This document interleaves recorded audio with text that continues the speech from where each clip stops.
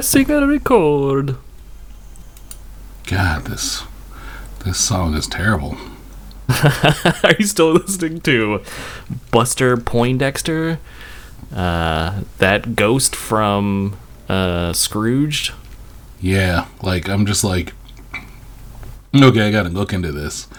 And then I'm like, oh man, this is terrible. And then I'm thinking, is there some sort of nefarious thing that Buster Poindexter is hooked into? What do you mean, like the Illuminati? The Illuminati? Maybe. Yeah, he's just all like, it's all codified. It's like, When he here says I feeling am. hot, hot, hot. Yeah, dancing on the corner, feeling hot, hot, hot. And then he's like, and come to the street corner now. Oh man, he doesn't look any better now.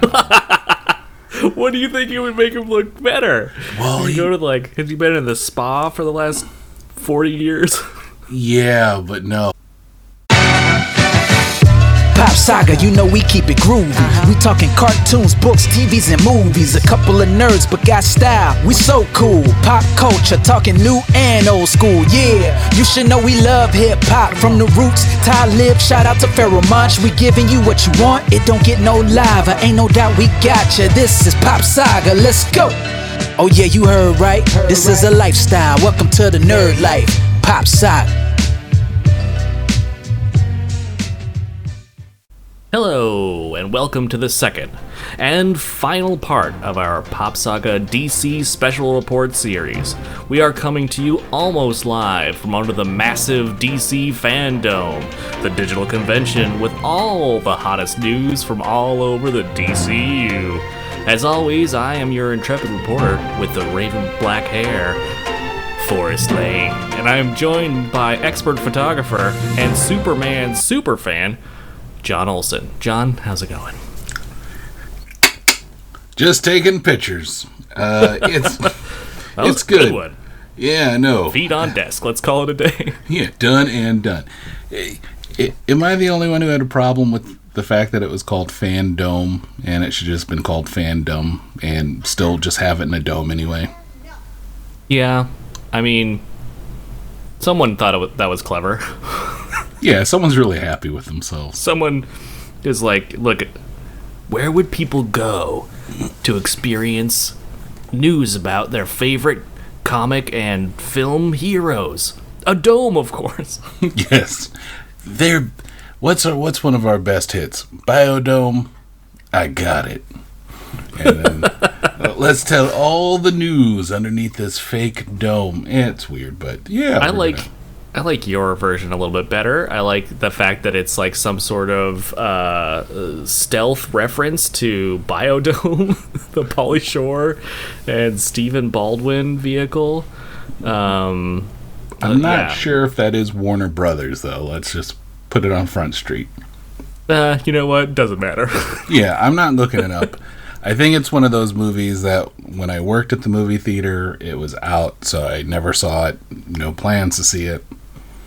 There's literally a period about 2.5 years of my life where there are movies I just have never seen because they played at my theater ad nauseum, and I can't bring myself to watch them because I saw the credits like 200 times. Yeah, well, I would say to you, don't bother. And to any Biodome fans out there, I'm not sorry. Anyway. You can at me all you want. Yeah. Well, I mean, so back to the DC Fandome. Yes. I agree. I mean, it's kind of a weird concept. I think it worked a little bit better when they were going to have all of the stuff like as part of an interactive almost theme park all at once, but now that they've kind of spaced it out, I think that metaphor makes a little less sense. But I mean,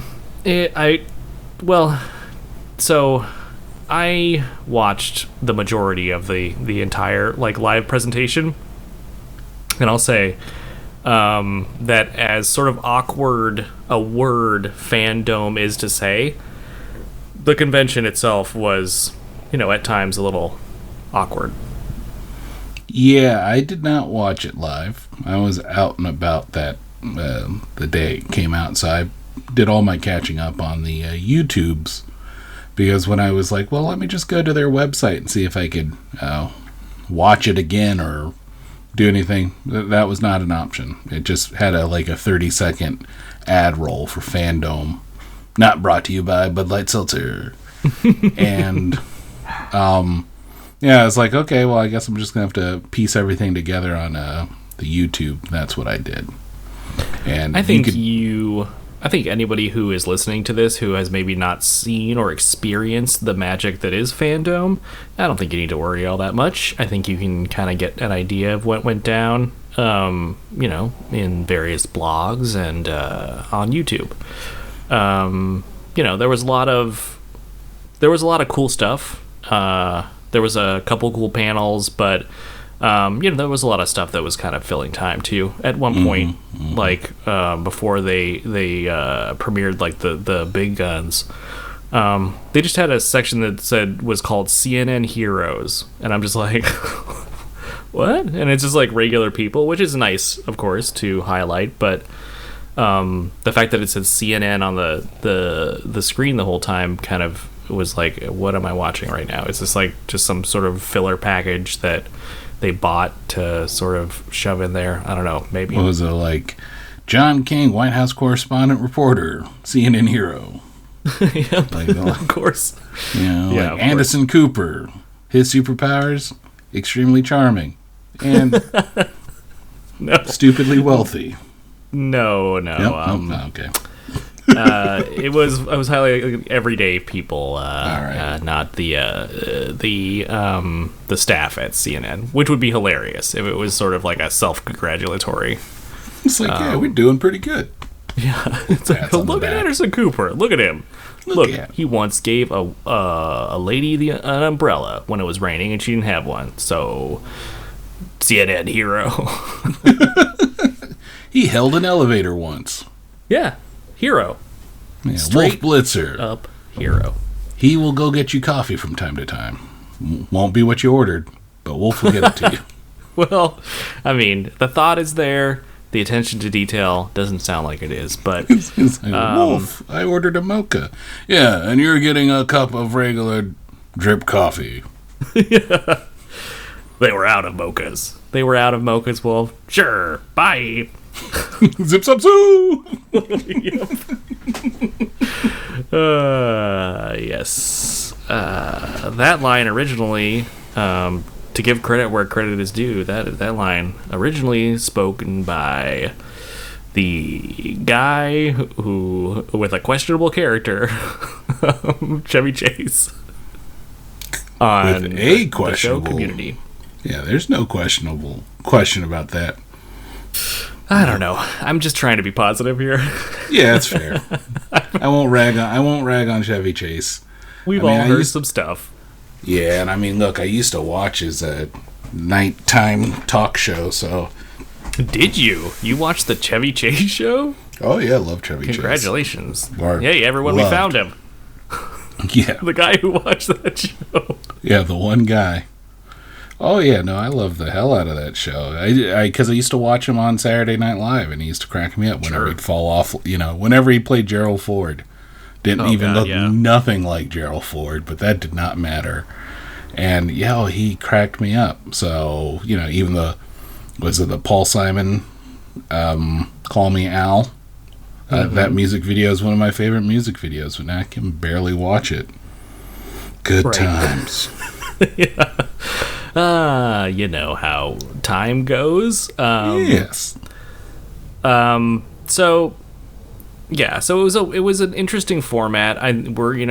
We are still recording this in the midst of that fun thing that we all love to call the pandemic. And of course, we are recording this also while practically engulfed in flames. So things are going pretty good, but so you can kind of forgive the DC fandom for being kind of like just a different format. But we did get a lot of news. That we did. Maybe not as much as we thought we were going to, but we did definitely find out a lot of stuff. So do you wanna just jump right in? Yeah, let's do it. For the folks at home, Forrest was nice enough to come up with a whole list of things, so that way my Bud Light seltzered addled brain will be able to follow along. And yeah, and I don't want to leave you hanging out there. I am enjoying a tequila and soda with a slice of lime. So I encourage you, if you don't have some sort of problem with alcohol, or let's say make yourself just a soda with lime in it then.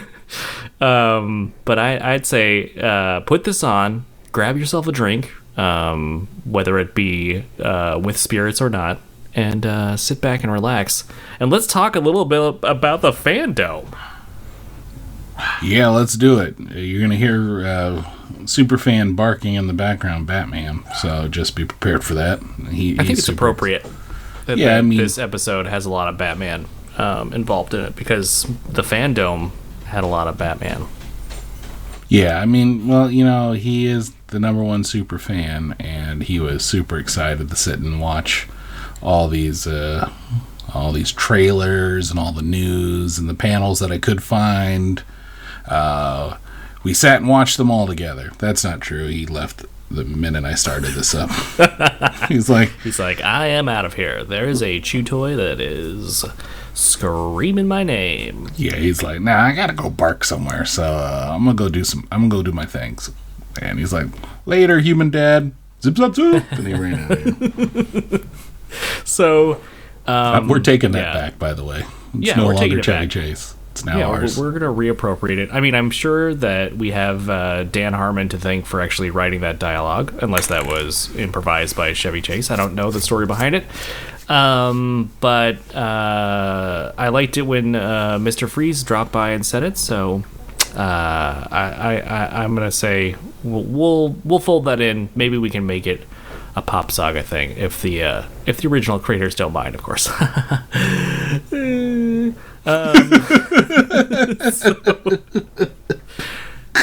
So I as John said, I put this in a list, and I didn't really organize the list in. I basically organized it in kind of descending order of. Well, that's not the right way to put it. I should say it is in an order which I think we're going to build up to the big announcements, but we're going to start with some of those more smaller announcements. Now, this may not be a small announcement to you. Maybe this is like what you were tuning in for. That's fine. We're not making a judgment on it. I guess except for a judgment we're making for ourselves. But if you like this stuff, I say more power to you. We're not going to love on everything here. And if it's something you loved, then I say keep on loving it, because that's what makes the world go round, baby. Forest Powers, huh? Right. It's a real sort of soft Austin Powers impression. It's like, do I make you horny? Maybe not. Bye. Sorry, I didn't mean to offend. This day and age, I'm not allowed. I'm gone. Woo! Up and away. So let's start by talking about. We got a look at the latest season of The Flash, and I'm just gonna be honest. I kind of fell off the Flash train maybe 2 seasons ago, so I'm not really caught up on what's going on. But this new season seems real sad. Yeah, it's following very much the Berlanti trend of taking something that's kind of cheery and hopeful and just kind of making it very drib and drab. And I think I stopped watching right after Crisis. Mm-hmm. I think I stopped before then. Yeah, so I haven't seen where this was going. I knew Mirror Master looked like it was going to become a villain within the series, or that's what they're working their way towards. And it just seems like this is a continuation of where they kind of left off. It appears that Barry, for those who haven't watched season 6, we haven't either, but spoilers, just for Spoilies. Yeah, just put that out there. Actually, just spoilers for everything we kind of talk about, if you for some reason want to watch it. But, if you just want to hear two grown dudes talk about it in their unique way, that's what we'll be doing. Such a unique brand. Please continue. Yeah. Let's see. Barry is lost touch with the Speed Force, lost his ability to run fast. He can only run fast for like a couple more hours, so he's got a very Spawn vibe right there before he runs out of Speed Force forever. So they're going to try to create an artificial Speed Force for him to run. Looks like Iris is stuck in the Mirror Universe, and Mirror Master, who is never that dangerous in the comic books, appears to be a very formidable foe. And that's kind of where it looks like they left at. And it looks like what is the... Godspeed. Godspeed or something like that? Yeah, it looks like he's making a return to the series. So, what they showed at the show apparently was only from episode 1. Yeah, I hear that basically they had to push the true season finale for episode 6 because of the pandemic. They had to push it to the start of season 7, and we will not be seeing the return of the elongated man. Word on the street has it that the elongated man will be recast and make a brief performance, I assume, to be killed off, and then will no longer be on the series. That's again, spoiler alert, too late, because the spoiler is already out in the wild. But there you go. Like they'll have a guy like way down like a real dark alley, like, "Hey guys, here I am!" Oh! And he just gets like hit in the head with a chemical vat or something that dissolves him, so that way he can never elongate again. And I'm like, oh, poor Ralph. No. Okay, let's save Iris again. Yeah. So there you go. That's it looks, like I said, we don't really watch it that much anymore. It looks well produced. It looks like it's going to be some serious business, but I think we'll all be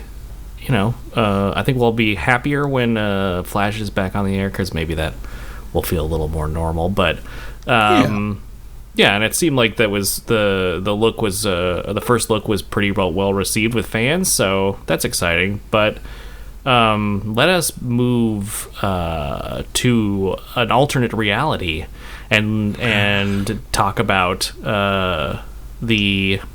Well, I guess I can talk... I don't know if you saw... Did you see the Flash panel? The movie Flash Yes. panel? Yes, I did. Yeah, so that was an interesting panel. It was clearly pre-recorded and had like sort of mastheads or chapter titles at the start of each little section, and Ezra Miller was sort of interviewing his fellow castmates and director, and a lot of sort of gushing over the abilities of everybody involved. Yeah, I thought this one was this panel was formatted better than some of the other ones, for sure. I think they just had fun with it because they knew they didn't really have too much to show.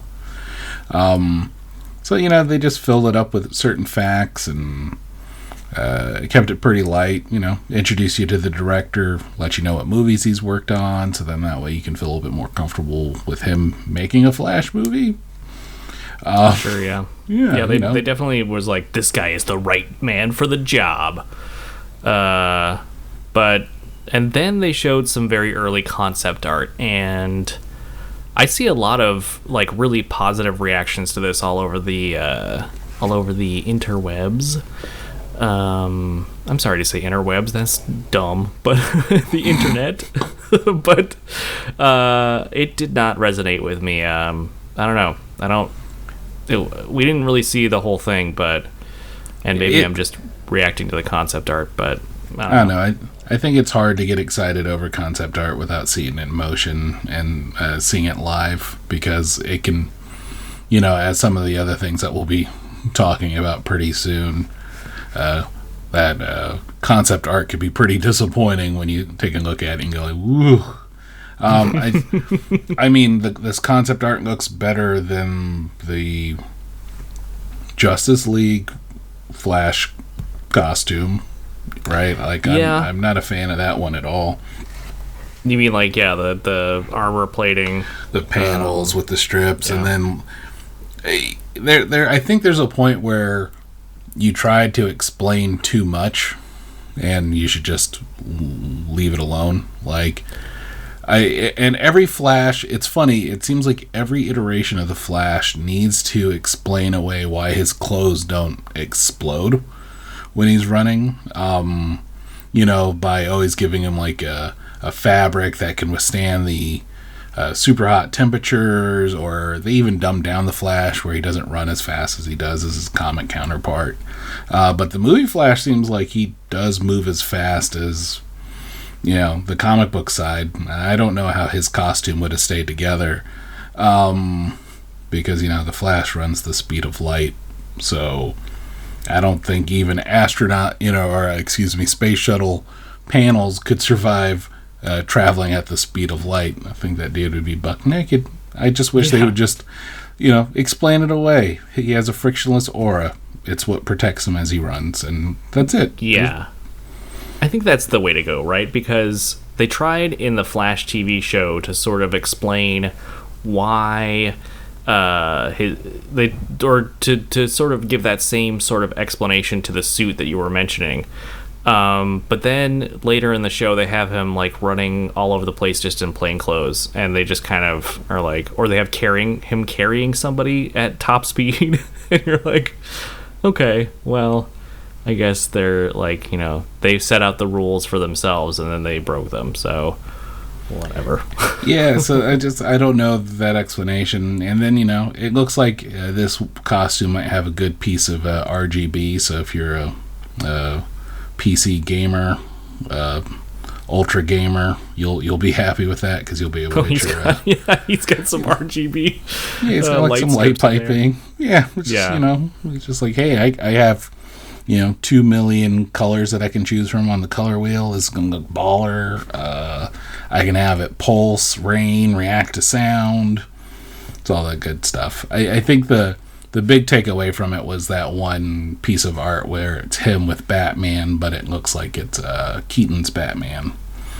Yeah, it does look like Keaton's Batman, huh? Although we know now that both Keaton's Batman and Ben Affleck's Batman will be in that movie, because we have confirmed that it is a Flashpoint, or at least touching on the multiverse movie. But yeah, I don't know. I mean, do you think that they will, since it's canon, at least in the TV Flash universe, that movie Flash and TV Flash have met each other? So do you think that they will have like a throwaway line in the movie where he was like, oh, I met this other Flash and he has this real soft suit, Batman, make me a real soft suit. Make me something make me something with performance fleece, Old Navy, something real comfortable. Yeah, I'm sure they'll have a Under Armour logo on there and it'll pay for itself. I hope so. Honestly, the DC movie universe should be very thankful for what the TV universe has done for them by introducing the multiverse to the masses. That seemed to be a big overall. That seems to be DC's play. They're like, we have the multiverse, we have different versions of these heroes. They can be anyone, any gender, any race, any this, and, but they will still be their equivalents of those particular characters. And they're riding high on that, and I think this is a good way to do it. So I hope that they they give Grant Gustin his moment. I think he's my favorite Flash. I really enjoy him, even the dreary stuff that they put him through from time to time, but I think he is a fine Barry Allen, and he does great. Yeah, so I really hope hope the Flash. Yeah, so I would hope that they would do some sort of either have him show up in the movie or, be mentioned. Yeah, I'll take anything that kind of legitimizes the TV universe a little bit more. Yeah, to your point, it definitely seems like they're going to be leaning into this multiverse concept quite a bit. They had a whole section of Fandom that was just sort of explaining the concept of the multiverse to people who may not be familiar. So, and they kind of used it as a way to boost their profile on diversity a little bit, because they said, these heroes that you love, they can be kind of anybody. And I thought that was a neat message. But yeah, we'll just have to see kind of when we see more of this Flash suit in motion on film to really give it the final judgment. But yeah, I mean, that movie's not even coming out till 2022 or something like that. Yeah, so it's got a long time. We got a ways to go. Yeah, they showed us what I think are some behind the scenes looks, maybe, but it's still very early days. I don't even know that those might have been from one of his other films. Who knows? All right, well, there you go. That's the Flash. Yeah, but that segment was done in a flash. Yeah, well, not a lot to say. It's so good. Sorry. Oh my god! I apologize. He's got that Joker gas. Well, no, it's Bud Light Seltzer. It's AKA Joker gas. Yeah. Hold on. What's the main ingredient? Smilex. Oh no. I regret nothing. Yeah. Better to go out with a smile. But let's not. Terry, is that the old ancient part of speech that nobody uses anymore? Who knows? But anyway, let us not delay. Let's talk about the new Wonder Woman trailer.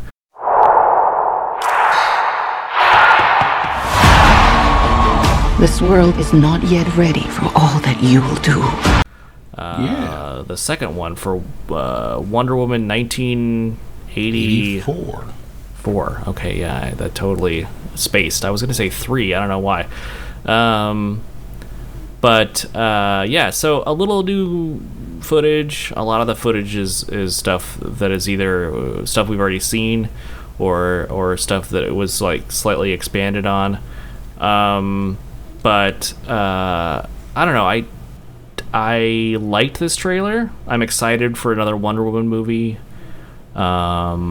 But I don't know. But this trailer didn't really grab me like, the ones for the first movie did. And I don't know.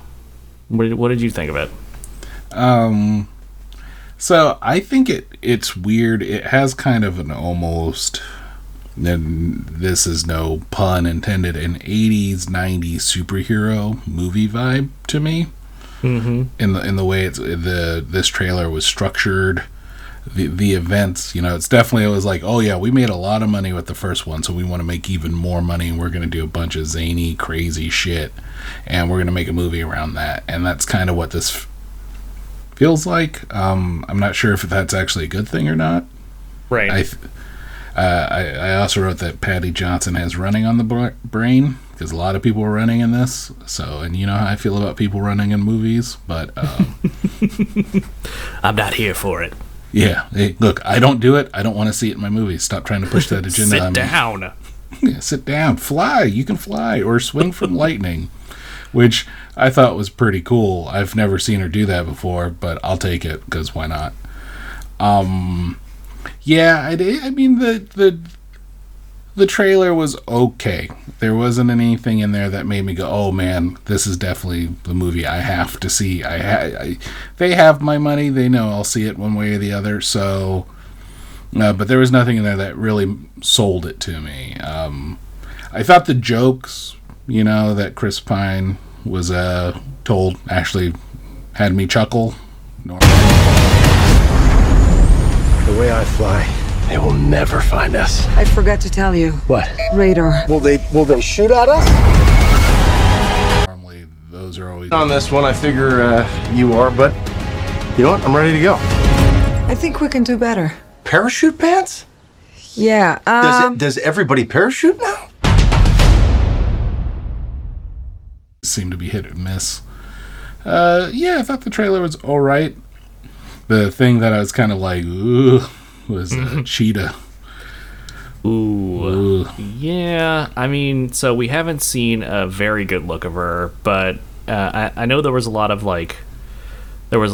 sort of guesstimation or sort of rumor about this character, but yeah, we got the first look at the end of this trailer in what looks like a weirdly sort of barren fight scene. I don't know, it takes place like at nighttime at a dam, which I think was kind of like, okay, it's not a very exciting. It just is kind of like this flat blue color in the background, and maybe the sort of electricity that's involved in this fight, and like the golden Wonder Woman suit with her angel from Archangel from the X-Men series wings that looked like just a bunch of like, I don't know, blades. Metal plates or blades, yeah, kind of stuck together. Maybe the way that the background looks, the way that a setting looks, will be sort of a more purposeful thing in the film. But yeah, I don't know. It was something that didn't super grab me. I agree. I think that the chemistry that Gal Gadot and Chris Pine have is good. I wasn't a huge fan of like punky Cheetah. I don't want to be like anyone. I want to be an apex predator. And like when she's like halfway into transforming, she does like the Palpatine, what I like to call the toilet flush move, where she spins forward and like and corkscrews. Oh yes, the Palpatine. Yep. I'm sitting here thinking like Palpatine toilet flush. Pulling an M. Bison. That's whenever anyone spin towards me, I'm always thinking Psycho Crusher. So it's like Psycho Crusher.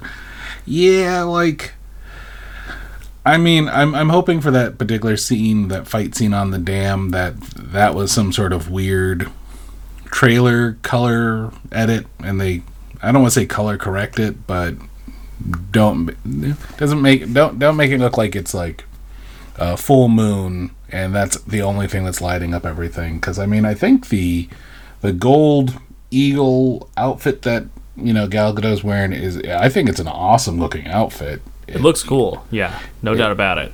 It looks stellar. It harkens back a little bit to Kingdom Come, her battle armor there. So I'm all for that.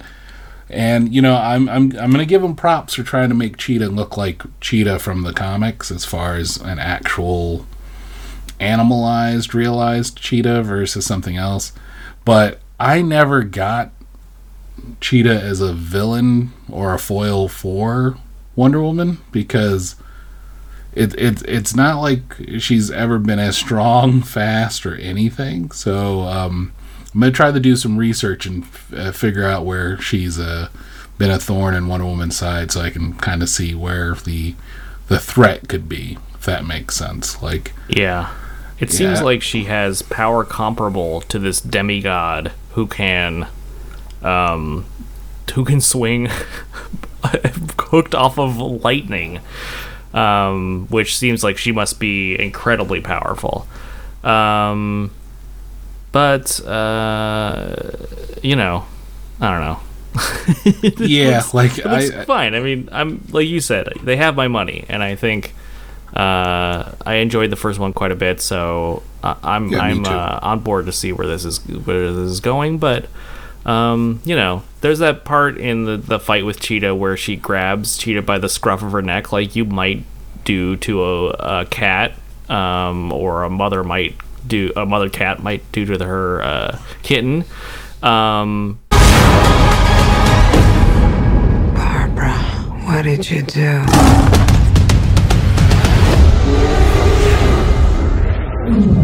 And I was like, that's kind of corny to put it in the trailer. Well, it was like she throws her, then she lands on, she lands on all fours. You just go, oh, okay, I get it. It. It's fine. Maybe Cats is just too fresh in our minds. Yes. I mean, look, the only CG cat in a real world environment that I want to see is Magical Mr. Mistopheles. That's it. Any of those other cats, I don't care for. And if you don't understand that reference, shame on you. And if you do understand that reference, shame on you. Well, I mean, have you seen the new Cats film?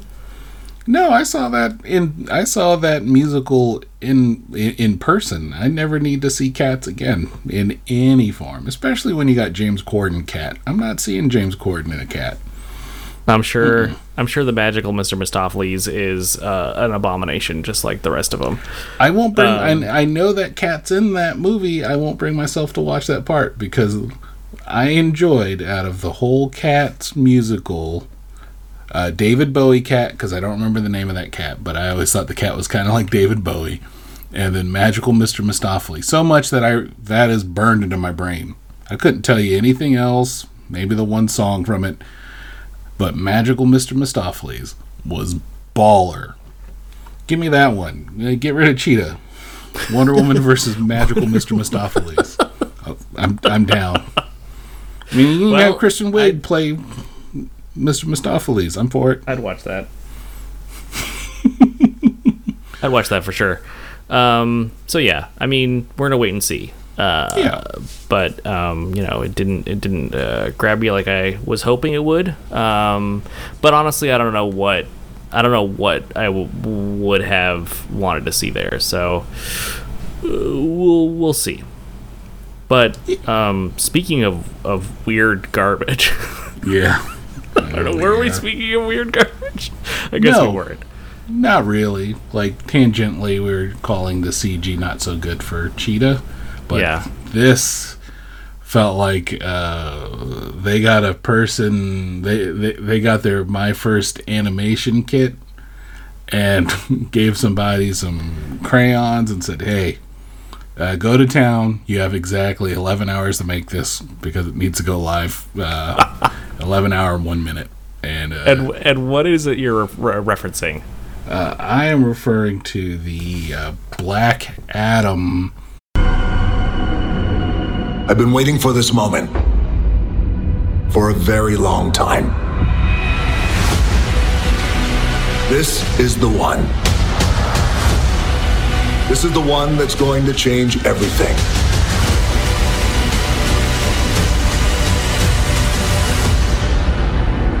This is Black Adam.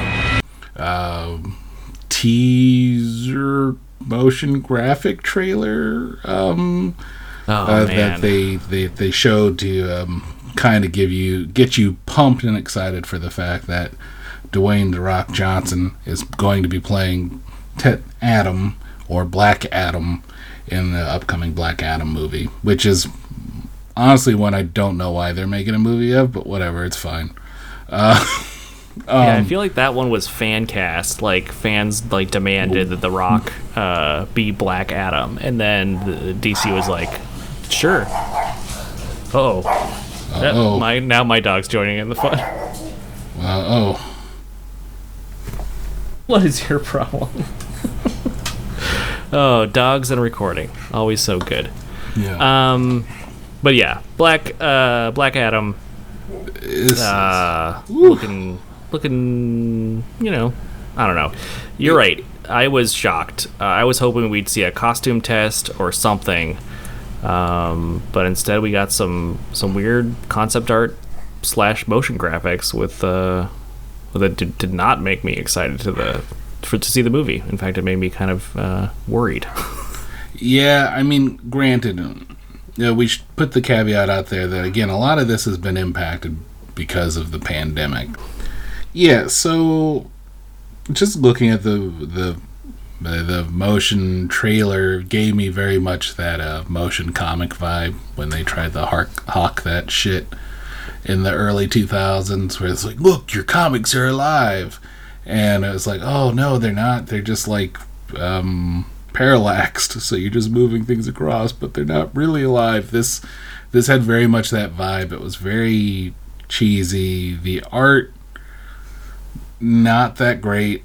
Trying to give you as much backstory on why you should care for the fact that there's a Black Adam movie.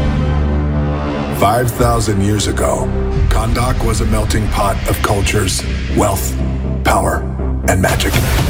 Which is, again, this is something that should have just been explained away in your Shazam movie. So then you or had at least something introduced or hinted at. Exactly. Like, talk about the dark Shazam, or, someone who's wielded the power before. Anything else that just kind of give you lay the groundwork, because this one felt like, oh, no one knows. They just know The Rock is Black Adam, but for the uninitiated, no one has any idea who the hell that is. So we have to explain this away.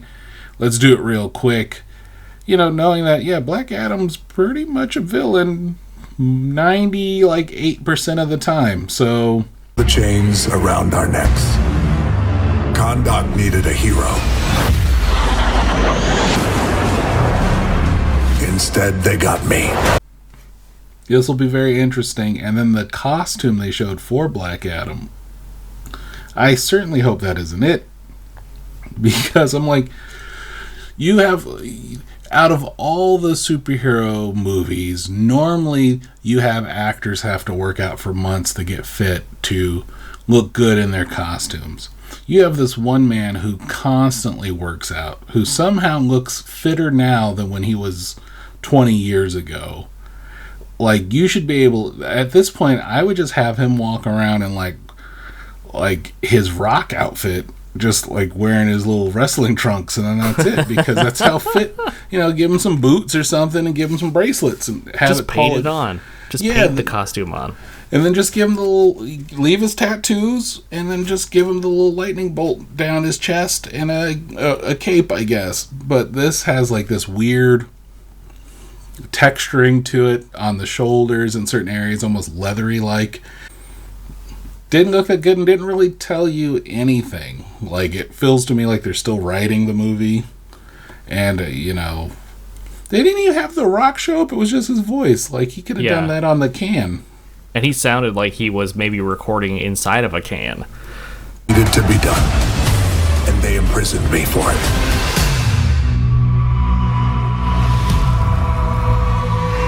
Now, 5,000 years later, I'm free. And I give you my word. No one will ever stop me again.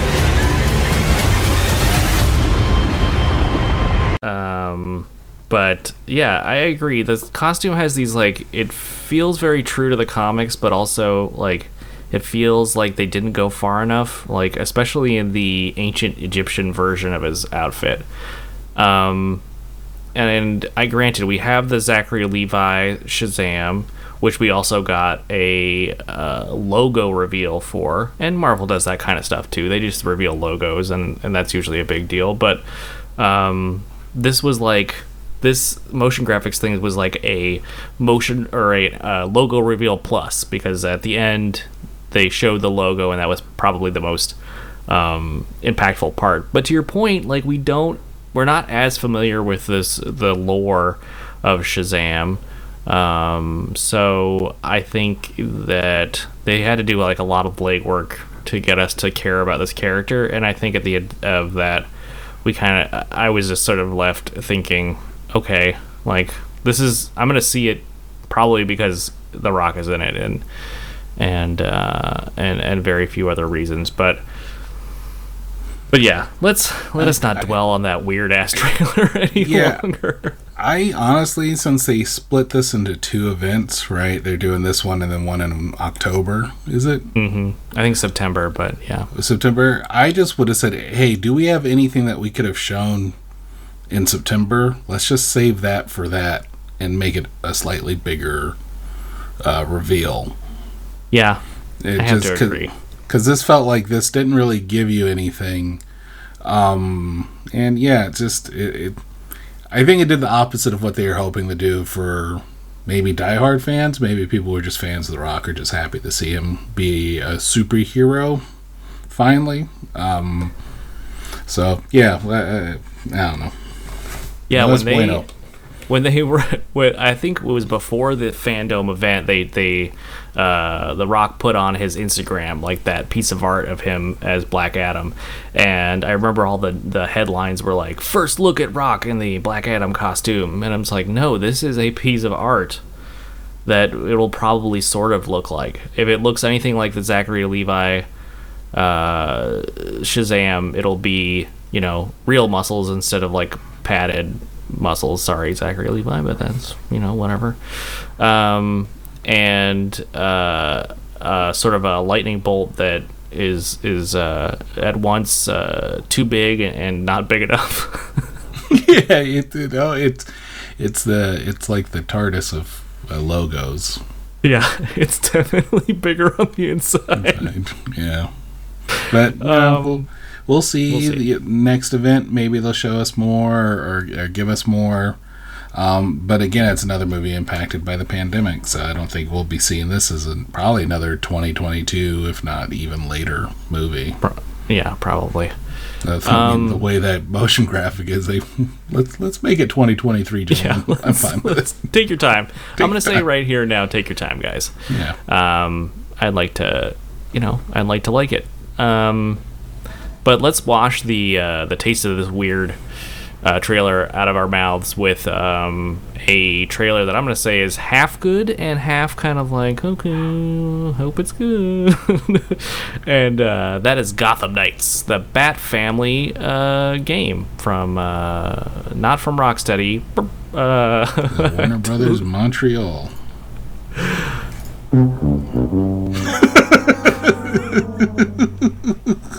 Yeah, not don't want to listen. I thought Arkham Origins was fine. We spoke about this briefly earlier, and I agree with you that Origins doesn't really have that magic that the Rocksteady Arkham games have. But man, I was just in love with the art direction. Because I not only watched the trailer, but I think they had like 10 minutes of gameplay, and man, the art direction really was spellbinding to me. And I also love the Bat Family. I love all the different iterations of Batman's bat branding, all the birds and various gendered bats and different things that we get to see. And I also really liked Red Robin's outfit design. So art direction, I was all on board for. But what would we win? Red Robin, yum. Yum, right? I'm a big. I like that character. I'm a big fan. His French fries suck. No wonder they give them away for free. Yeah, you have to. No one want to eat that shit otherwise. You have to. But I thought the Court of Owls part of the trailer felt kind of tacked on, and they had like kind of a weird jump scare at the end that kind of gave me a little bit of pause in terms of like maybe how they're gonna treat this property or the game as a whole. But you know, if you're watching this, I'm dead. This is a Code Black.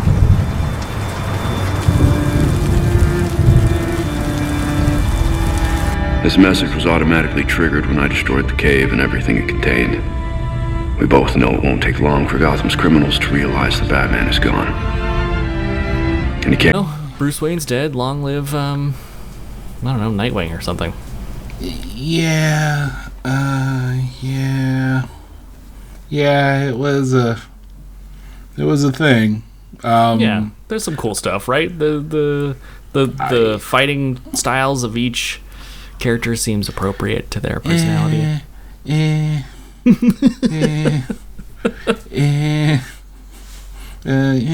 No.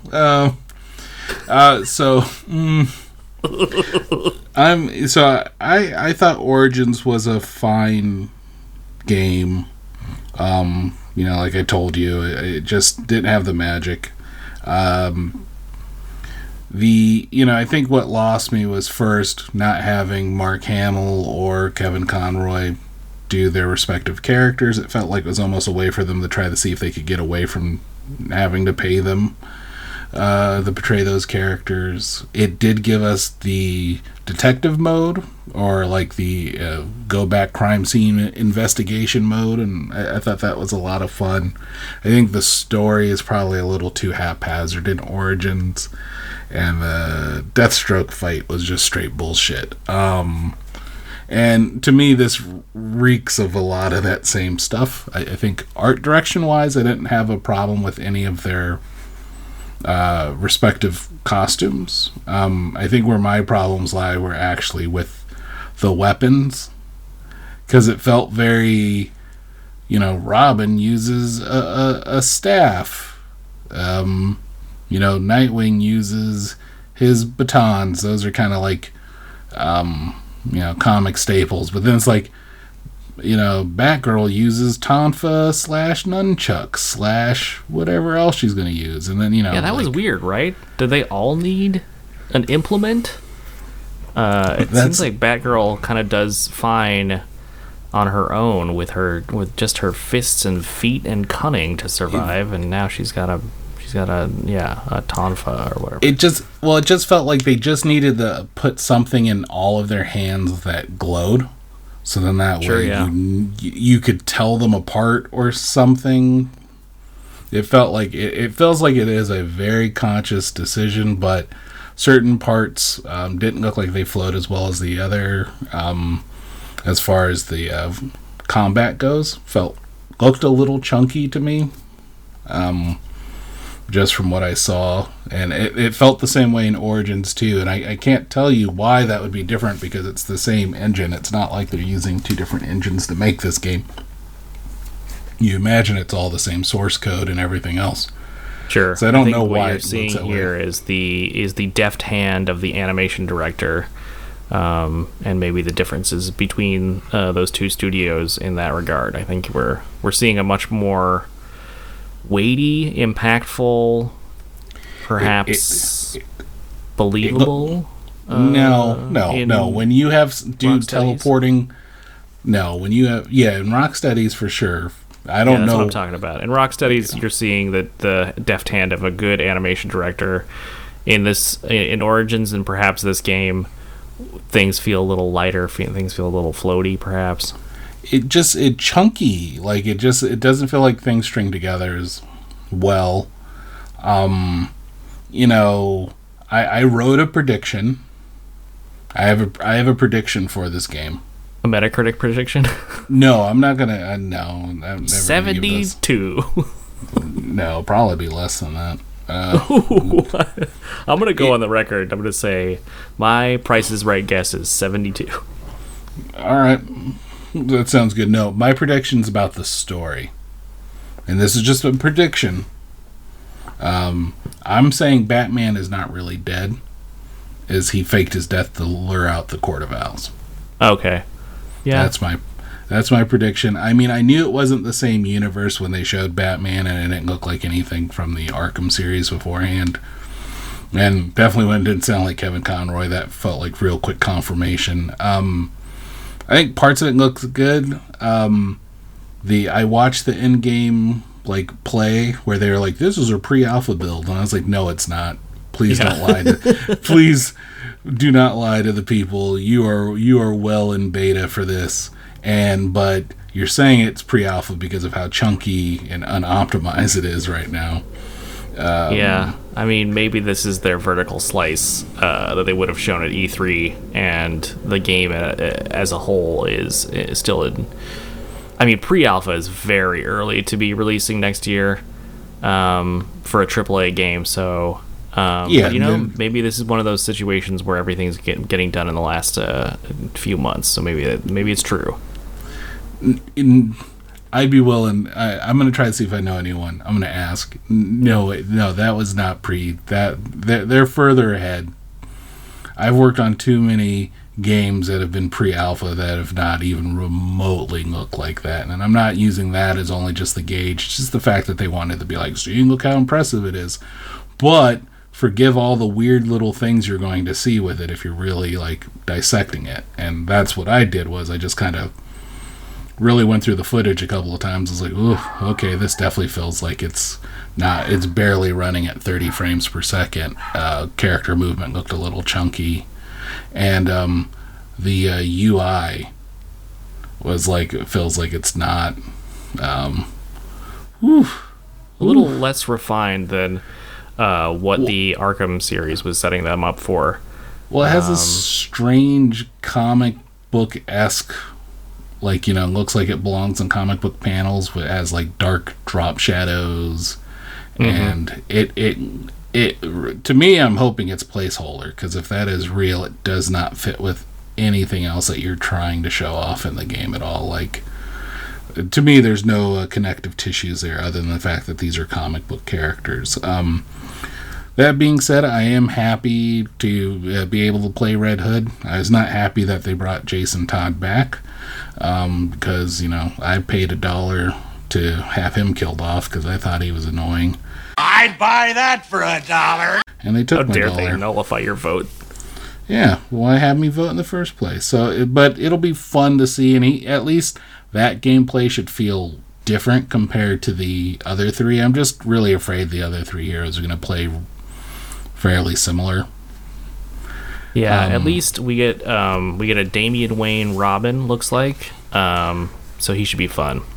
Which, couldn't you see, like, I mean, if you wanted to do the whole, here's, you know, like, a scream sticks, here's guns, and here's tonfas, then make Damian, like, give him a sword, you know, like he has in the comic. He needs his blades. Or just make him the hand-to-hand guy. Like, he's not afraid to go punching dudes, you know, in the throats and stuff like that. Or, you know, just give him glowing gloves that do explosive, you know, or like... What does he have? Does he have a staff? He has a staff, but it's not... Okay. It's not a... From what they showed, it doesn't look like a full-on, like extended out bow staff. It's just like... It's definitely bigger than Nightwing's little... Eskrima sticks. Little batons. Yeah. What about... I think Red Robin, when I saw him on there, I think he is just fisticuffs. Although I didn't get to see gameplay with him. He was just kind of as a supporting character. I hope you can play as him. Yeah, no, I think so. I think so. From what it looks like, is they're doing a little bit of RPG elements with the character. So you'll start out kind of looking at their basic selves, and as they level up, you're going to get different versions of their costumes. So I think that's just a Robin upgrade. Really? So is that Damian in the Red Robin suit? Yeah. He looked too tall. I'm gonna put it on the... I'm gonna make another bold prediction here. And maybe this is just being hopeful. But I hope that's Tim Drake, aka Red Robin. And I hope that we get to see the Signal. Where's the Signal? New member of the Bat family. Why not put him in there? Yeah, good points. You know, at this point, why not give me an option to play as Alfred? Yeah, right. I want to play as Batman 66 Alfred with a mustache in the Batman suit. Everyone buying that it's Batman. Hey, man, you know, when you're looking at a awesome utility belt like that, it's hard to look up. Right. You're not noticing the mustache. Yeah. Remember, it's all 100% West. Or whatever the actor who played Alfred. Yeah. Whatever his name was. You're great. Sorry, I don't remember what your name is. But yeah, I think overall, I'll be tracking Gotham Knights. I'm a lot more interested in that than I am in the Marvel Avengers game. So. Yeah. And I like the fact it's co-op.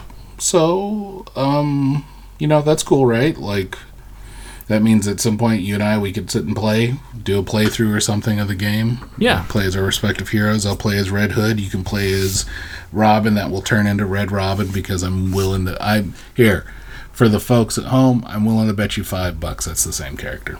But He doesn't. Damian I'm Wayne willing to doesn't bet turn you- into Red Robin. That would make no sense. Oh no, it does anything make sense? This is a universe where Batman doesn't exist.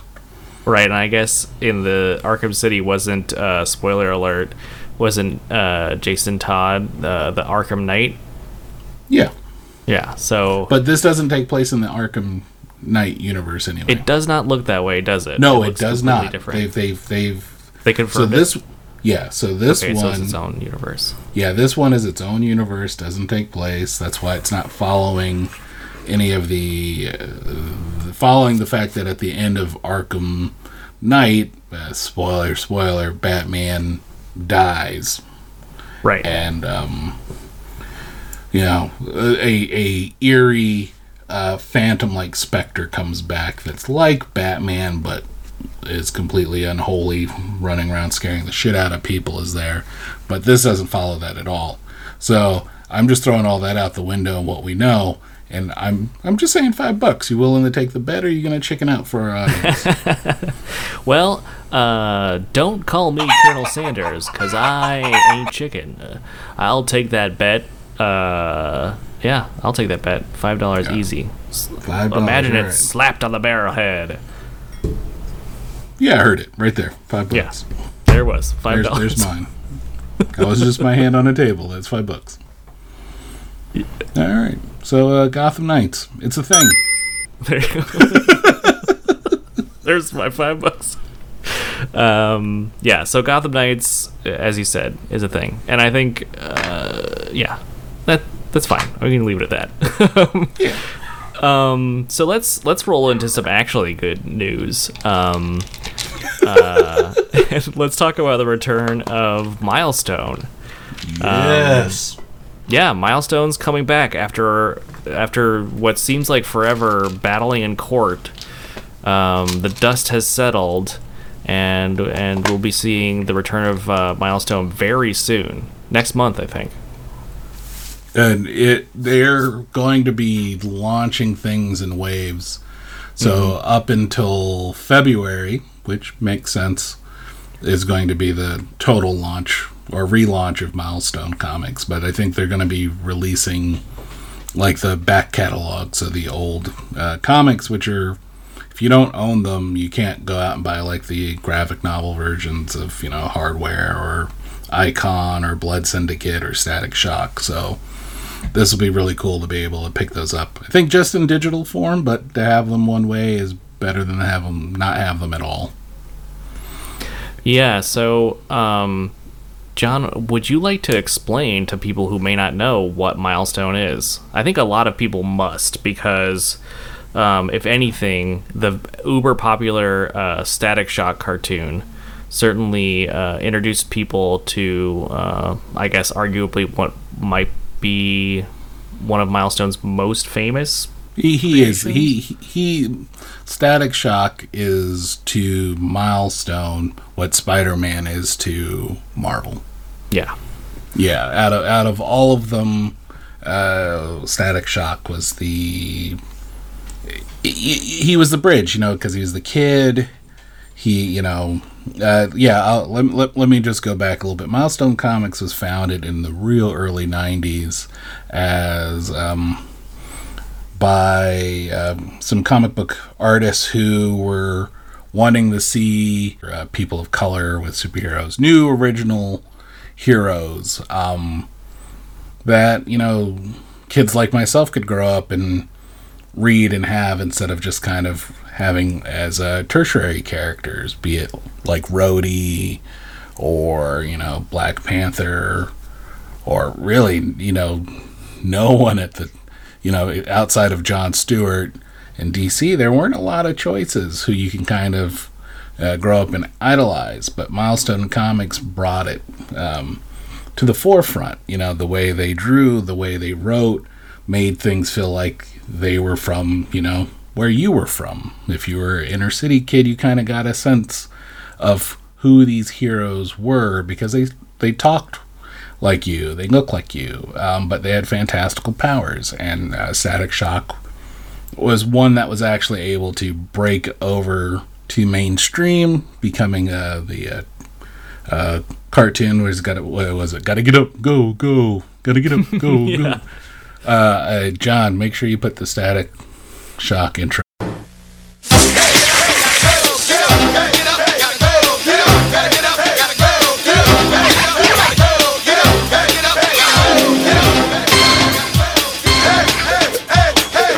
I put a shock to your system.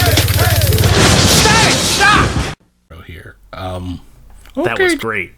That was fantastic. Oh, I love that fucking theme song. It's so dope. I mean, so much so that show won a Peabody Award for like children education on gang violence.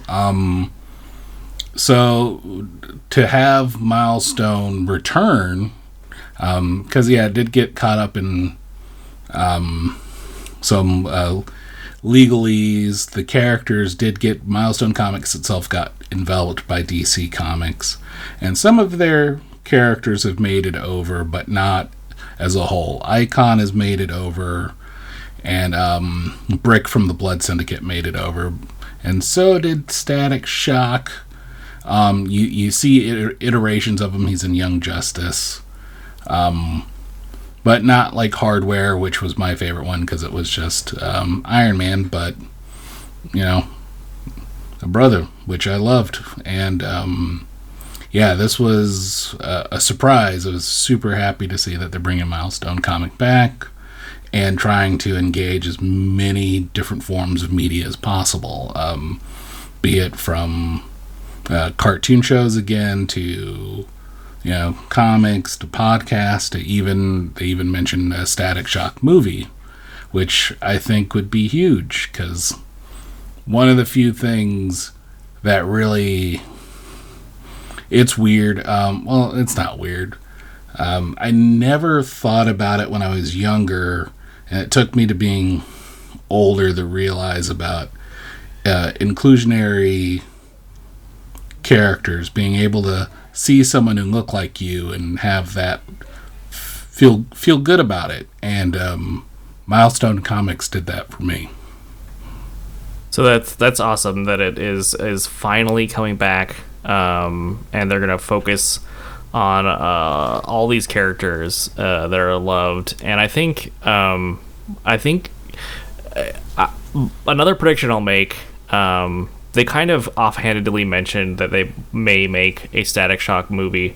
I hope they follow through on that, because if there is any way to get a broader audience exposed to Milestone, it's through that film, because you have so many people who were in love with the cartoon who are now, or at least are like 5 years into being major earners and contributors to like the box office and the economy. So you're getting people who grew up with Static Shock, who love Static Shock. You could easily use that movie as an on-ramp to introducing the Milestone universe. And man, can you imagine? I mean, I can't wait. Like, honestly, if I can just get, for me, to see Static Shock on the big screen would be huge, because I can just picture a lot of kids having someone to look up to, and that's huge. And for me, if I can get a Hardware toy, or a statue, I don't know if you remember Hardware, but I love that character so much. Even though he killed people in the first issue, but well. But that stuck characters with gotta him. grow, Well, that was exactly it. He went that way, that stuck with him, and then he changed his way. I can't wait. I really can't. And for those who are interested in Milestone, Robert Kirkman's Secret History to Comic Books, which was like a little docu-series that was on the AMC channel. I think you can find it on... I know you can find it online.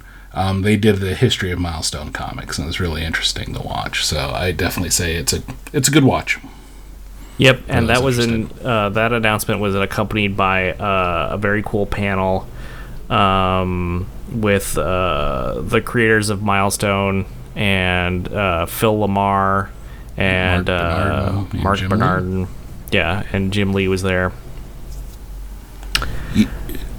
Go ahead. Yeah, no, I was just I enjoyed that one. So that panel has not made it officially onto YouTube. I found a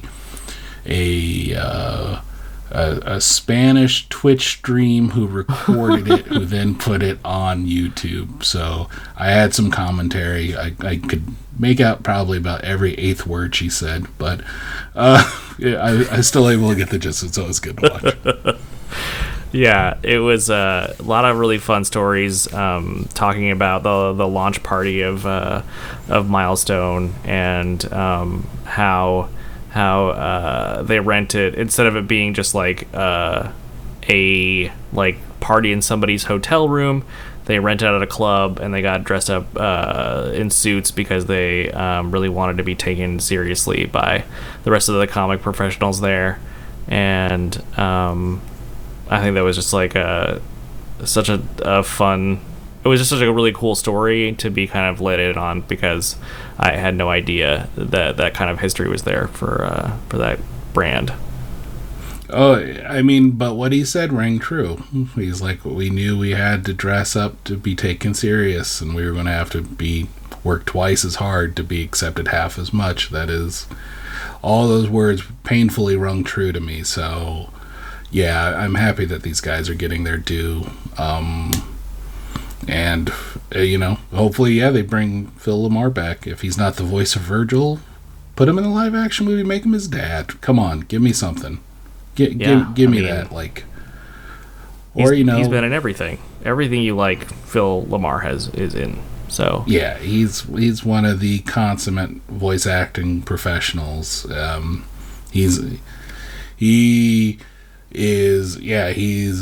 high on my list. So yeah, give him his due. Also you could tell he generally enjoyed voicing that character, and it shows. So yeah, I'm happy they're getting their due. So awesome news on the return of Milestone. Real awesome. It was one of the highlights, and especially I saw some like early panels from the upcoming Static Shock, and I just really love the art. It was just fantastic. They didn't have any writing yet, obviously, but the panels look great. Right. Really does. Now on to something that doesn't look so great. Yeah, let's go. This roller coaster is really getting started. Because it's about to go. I don't know. I don't want to be.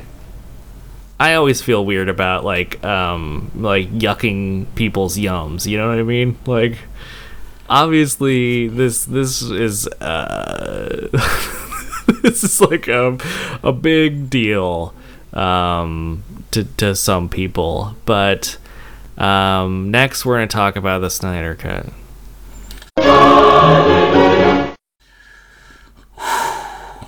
Hashtag the Snyder Cut. Hallelujah, it's here.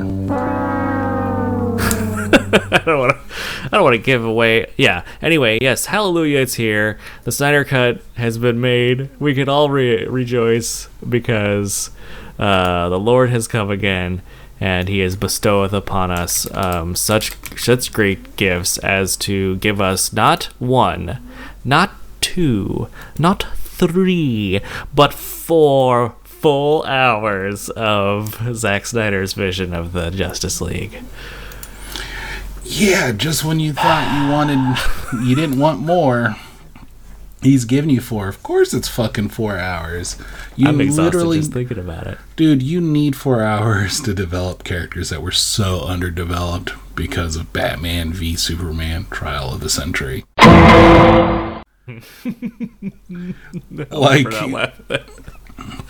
Like you are literally trying to... Yes, you're going to have to develop each one of these characters because there was no character development done beforehand. And that's your fault. Either should have had them do their own individual movies like everyone else has been doing, or give them bigger roles in your Batman v Superman TOTC. Because fuck, Yeah, so we're not going to deep dive this one, folks, just because that would make my brain hurt, and I don't have enough Bud Light Seltzer in the house. Well, yeah, I mean, you've seen a version of the movie, so the trailer consisted of what I would say I, at least, have come to expect from a Zack Snyder trailer, which is a lot of slow motion. Yep. And a lot of really sort of overwrought emotional music. And, of course, in this case, it was I guess, on the nose Hallelujah, which... Hallelujah. I guess is kind of just... It's for the fans. It's for the people who made this happen, I think, is that trailer. They're saying hallelujah, it exists at all. I get that. I really do. But this motherfucker's used the song twice. Hallelujah! He used the shit in Watchmen. Yeah. Right? Like, and then he's going to use it again in this, like, as too on the nose. Allegory to his trials and tribulations. And I'm not going to knock this man. He had a terrible thing happen to him that, forced him to step away from it. And the minute he stepped away from it, you could tell that execs and everything were like, no, look, you just need to make us an Avengers-like hit. This is too much. And without him there to protect it, we got what we got with Justice League, right? Where someone was like, this needs to be a tight, not even 2-hour long movie. You need to make this fast. Got to have a lot of fun. And that's what Joss Whedon tried to do. I feel like you could tell whose was whose scenes, depending on what was being shown. Was that version of Justice League good? No, I don't think so. Shocker. But did I think Batman v Superman Trial of the Century was good? No. I think the ultimate version of it is a better movie because it explains away the stuff that they edited out that didn't make any sense. But it's still not something that was golden. There are moments in that movie that are great. I think probably the most true-to-life Batman fight scene I've ever seen is actually in Batman v Superman. Because there's no quick cuts or extending palm action or any bullshit like that. You see Batman fight, so good for him on that. But then you get Justice League, which was just, trying to do too much with no time. So now that they have 4 hours, they're going to do too little with all that time. And it just, I don't know, to me that whole trailer, the whole Snyder Cut, I didn't ask for the Snyder Cut. I definitely was not trying to trend it. I was fine with letting Justice League die for a few years, them trying to figure out how to do it right. But, like, to me, it just feels like he's just making Watchmen, too. Like, even with Cyborg's dad getting exploded in a device inside a chamber, staring out, getting evaporated. I was like, come on. You've done this already. Like, if you're going to remake one of your movies, remake 300. That was fun. Yeah. Yeah, I mean, you've got great points, and I don't know, there isn't much more to say about it, to be honest. Like, yeah, I only got 2 other things to rag on. I mean, one of them's got to be the Darkseid, right? Yeah, no, Darkseid. Sorry, Darkseid. Yeah, I call it Seed. I know it's spelt weird, but it's Darkseid. Yes, of course. That was another flub club by your old buddy Forrest. Let's hear what you think about this Darkseid. Oh, well, my note said, pass. Like, this is apparently what we see is Darkseid before he becomes Darkseid. It's his... Dude, what does that mean? Isn't he born Darkseid? No, he has like another name now. They added to the mythos. For those folks listening who don't know what Darkseid is, Darkseid is the inspiration for why we have Thanos, created by the same amazing artist Jack Kirby. Originally created the New Gods, which were these scientifically advanced warring gods of two planets, one being New Genesis, the other being Apokolips. Darkseid is the ruler of Apokolips, which is just a giant warring planet with these furnaces, and they're all sick and kind of twisted, and he doesn't really expect any... No, failure is not tolerated with Darkseid whatsoever. He could go toe-to-toe with Superman, no problem. He is immensely powerful. This guy looked like he was going to Weight Watchers, good for him, counting his things. He was super anemic. The Omega symbol was upside down, which drove me nuts. Normally, when they show him with the Omega thing, it's shaped like Omega for a reason, because he has these things called the Omega beams.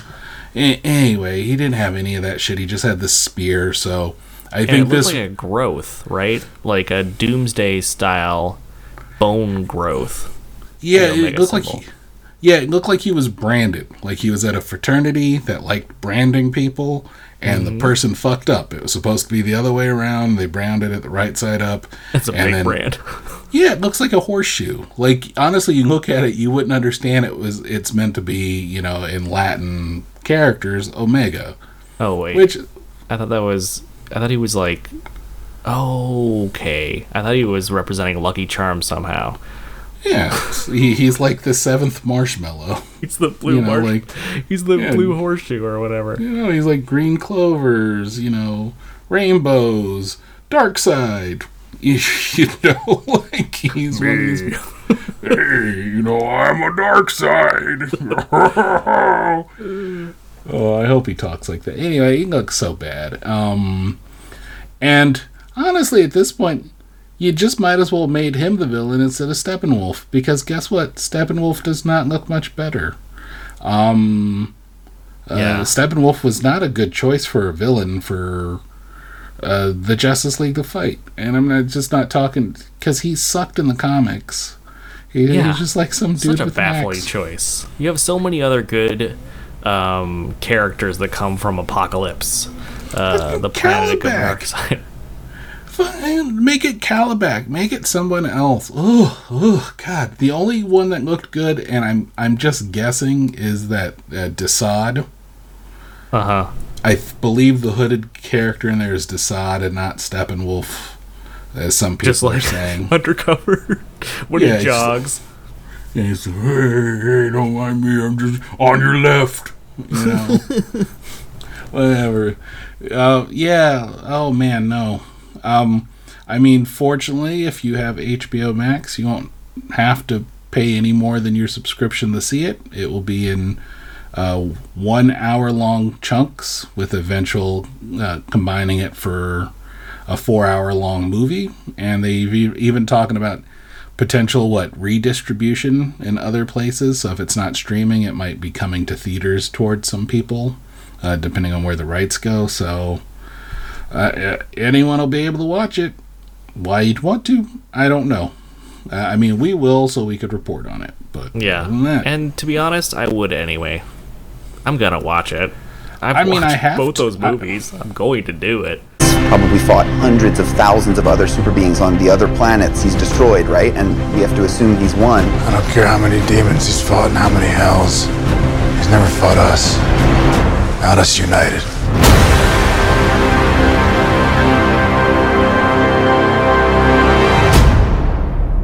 Yeah, there's a point. So there is coming a point with a lot of these movies, though, where I'm just kind of like, I don't know if I need to go see it in theater. Yeah, you can't see anything in theaters these days. So. I understand, but that's my same bar that I hold for games. I'm going to hold for this shit. So if I would see it in the theater, if I could wait for it to see it at home, that's a big indicator of how I'll watch it. And this one I'm glad I get to watch it from home, because I would not want to go to sit in a theater, watch a 4 hour long Zack Snyder suck fest. Anyway. Yeah, we that being said, we are gonna watch it. We'll probably do a weekly series on it when it comes out, assuming they don't Well, even if they do deliver it in binge style. Yeah, we'll review them all, or all at once. It really depends on how good it is. But we'll be getting. Yeah, who even knows how we're gonna get them? It might be like 1 hour long increments each week. Yeah, versus like an actual TV show. Yeah, because you imagine I think they're just gonna roll them out hot, dude. Like, yeah, and probably change them as they get people's complaints. Because one other thing I feel real bad for a lot of these Snyder Cut fans is, what if they don't like the movie? I don't think that's a possibility now. I think if you have invested this much of your spirit into this endeavor, I think whatever comes out on the other end is going to be rapturous to you. You think so? I'm so. I'm hoping we break some people. I think that the denial is strong in this crowd. Oh, all right. I don't know. To be honest, like I don't want to say anything disparaging by people who wanted this. They wanted it and they got what they wanted, and that's cool. And I hope that everybody out there does like it, and it's everything that they hoped for. Certainly, the panel was a real love letter to this to these fans, and I thought that was sweet in a way. And then they had Zack Snyder answering all their fans their questions directly. So I think that's got to be a thrill if you're a fan of that franchise, or I guess it is a franchise. So yeah, that's what I'll say. I mean, there are parts I liked about the Snyder DC movies, certainly. So, and like I said, I'm gonna watch it. So, yeah, 100%. There are parts I like. Yeah. So, but if that's really your bag, this must have been very thrilling for you, and I hope it's good. But let's stop talking about it, because. Yeah. What did you say? Enjoy your yum. Yeah, enjoy your yum. Yeah, I don't want to yank your yum. So yum your yum. Yank your yum. Yum yum yum. Yum yum yum. But let's roll right on to something that really caught my attention, and that is the little bit we got to see from James Gunn's upcoming sequel to David Ayer's very weird movie, Suicide Squad, which is just called Suicide Squad again. No, it's called The Suicide Squad. Oh, right, okay. They put a "the" in front of it, so it's a sequel. But they say it's a sequel, but in reality, it's kind of hoping you don't remember, right? I mean, I think so. Yeah, I mean, you have at least 3 of the characters from, or 4 of the characters from the first Suicide Squad making a return. So, is it 4 or is it even more? We got Viola Davis. We got Jai Courtney, Joel Kinnaman, of course, Margot Robbie, and... Yeah, it's just 4. It's just 4, I think. Yeah, because Killer Croc didn't make a comeback. They replaced him with a better animal-based character. Yeah. Well, let's just go down the list, because this is the thing. They finally revealed the full cast list, and it was bonkers.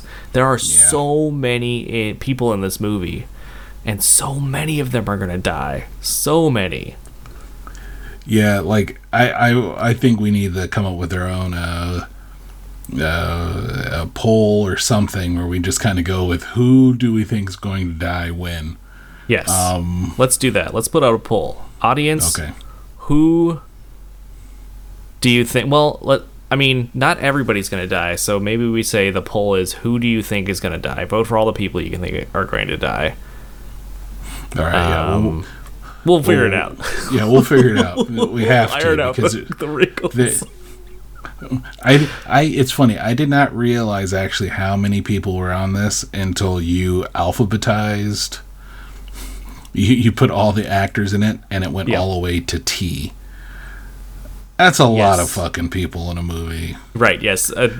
So I put them in an indented alphabetical list. They weren't organized by alphabetically, but the list, the demarcation of each section was a lowercase letter, and went all the way down to T, which I also thought was funny. I was like, well, that's a lot of people in this movie. Yeah, but let's go. Hammer it through, dude. Okay, so we got Idris Elba as Bloodsport, who is a guy who can kill people, I think, based on my for research. sport.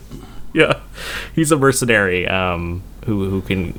I guess there's a version of him who can like create weapons out of nothing, but is also a white supremacist. Anyway, yeah, the original one was. So yeah, this will be interesting to see which one that they go with. I think it's the later iteration, which I'm actually not very familiar with. Yeah. And then we got Margot Robbie as Harley Quinn, of course, and then what looks like a very fun portrayal of the character Peacemaker. John Cena will be playing Peacemaker, which I'm actually looking forward to. Me too. It's going to be weird, though, because we won't be able to see him. Right. I mean, what do you mean? Because he will wave his hands in front of his face and then he'll disappear? Well, you can't see him. He does that all the time. So it's going to be really weird. Well, maybe he'll get like vanishing powers, and this will all be a big wink to the WWE fans in the audience. But we also have Viola Davis returning as Amanda Waller, Jai Courtney as Captain Boomerang, Joel Kinnaman as Rick Flag, who is looking a lot like a G.I. Joe character these days. Yeah, you might as well just call him Duke. Yeah, and I'm going to struggle with this last name. But David Dast Malchain? Yeah, that sounds good. As Polka Dot Man, who, people probably aren't too familiar with, unless I guess they watched Batman the Brave and the Bold, who I believe featured Polka Dot Man at one point. Yeah, for 1 second I thought it was, when I saw him, I was like, is that Polka Dot Man, or is that Oddball? Or is that some weird version of Crazy Quilt? And when it was Polka Dot Man, I felt pretty comfortable. Yeah, I would hope Crazy Quilt would be a little crazier, but then we have Daniela Melchior. Yeah, Melchior. Yeah, as Ratcatcher 2, not the original Ratcatcher. They made a very big deal during the panel to reinforce the fact that she is Ratcatcher 2. Assumably, or I guess you could assume that this is like the protege of the original Ratcatcher. Yeah, I'm trying to remember back to the Who's Who issue with that in there, and I think it was not the protege. It literally was just another person taking up the moniker of Ratcatcher. And nice to know that Ratcatcher has his own sort of like Batman legacy to hand down from generation to generation. It's like, who's that hero that prowls around at night saving people? Batman? No, I will become the Ratcatcher as well. Yeah, 2 Ratcatcher 2. Can't wait for Ratcatcher 5. And then Ratcatcher in space. We have Steve Agee as King Shark, of course, in motion capture. Sean Gunn as Weasel, and Sean Gunn, you might not know, it plays the motions of Rocket Raccoon. He's in the mocap suit. Yeah, he's the brother of James Gunn as well. So, very much like Sam Raimi with his brother Ted Raimi, putting him in everything. Sean Gunn is in anything that his brother does. So, that's a good way to always stay employed. But at least he can stand in this one. Yeah. He cracked. The little look on the look they got on Weasel's face had me dying. So, yeah, that does look. I mean, he looks insane. We got Flula Borg as Javelin. Flula Borg is a very funny comedian. He wears a fanny pack all the time. Check him out. Nathan Fillion as TDK, and we were talking about this earlier. and I've seen it online as well, reported, that I'm assuming that this stands for the Detachable Kid. Yes. But he is based on a more obscure DC character. Yeah, arm fall off boy. Right, arm fall off boy. Who I saw a picture of once in one of those like lists of the most batshit DC characters, and boy howdy did that image really stick in my mind with those big old meaty gross things. Yeah, for those wondering, he can throw his body parts at you. There you go. So, and they're real gross look, and it's not like a real clean break. Let's just say that. Yeah, it weirdly looks like a honey baked spiral cut ham. Yeah, really. Picture anyway. Really sort of like fruit like, and also disgusting. Yeah. But I did see an article that took some of the behind the scenes frames and zoomed up on some storyboards, and it's clear that Nathan Fillion will be throwing his arms. Perfect. Yes.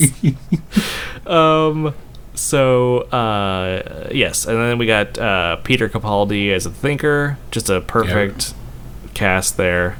Yeah, everyone's not favorite doctor. It's okay. Let's come on. We already got through the Snyder Cut minefield. Let's not. Oh, I didn't have a problem with Peter anger Capaldi. The Whovians. No, I didn't have a problem with Peter Capaldi. He reminded me of John Pertwee, so I was a big fan of returning to a cantankerous old doctor. But I know a lot of people weren't too happy with Mr. Capaldi. But I thought he did a fine job. You know, fuck that guy. Matt Smith was great. No, he wasn't. Yeah, it was one of the best. Anyway, oh, get the fuck out of here! Get the fuck out! I'm cutting all this shit out. We're gonna be like, have a week or whatever. Fuck Matt Smith. He was garbage. Oh my god. I said to stay away from that minefield, and we have gone barreling into it. So let's quickly can at move me on. all you want at the Pop Saga on Twitter. At Yeah, me. but say at Pop Saga, but minus Forrest, because this is not. Yeah. At John, come on, endorsed. do it. Tell me who your favorite doctor is, and I'll tell you why you're wrong. Anyway. So then we have Pete Davidson as a Blackguard. If I'm a betting man, I say he gets killed off real early. Based on some of the scenes I've seen, do not include him in it. So whatever. He might be the what was his name? The guy who had ropes. Was it not Suicide Noose? Squad. It was a weird name because it didn't. Slipknot. Slipknot. Yeah. Is it the band?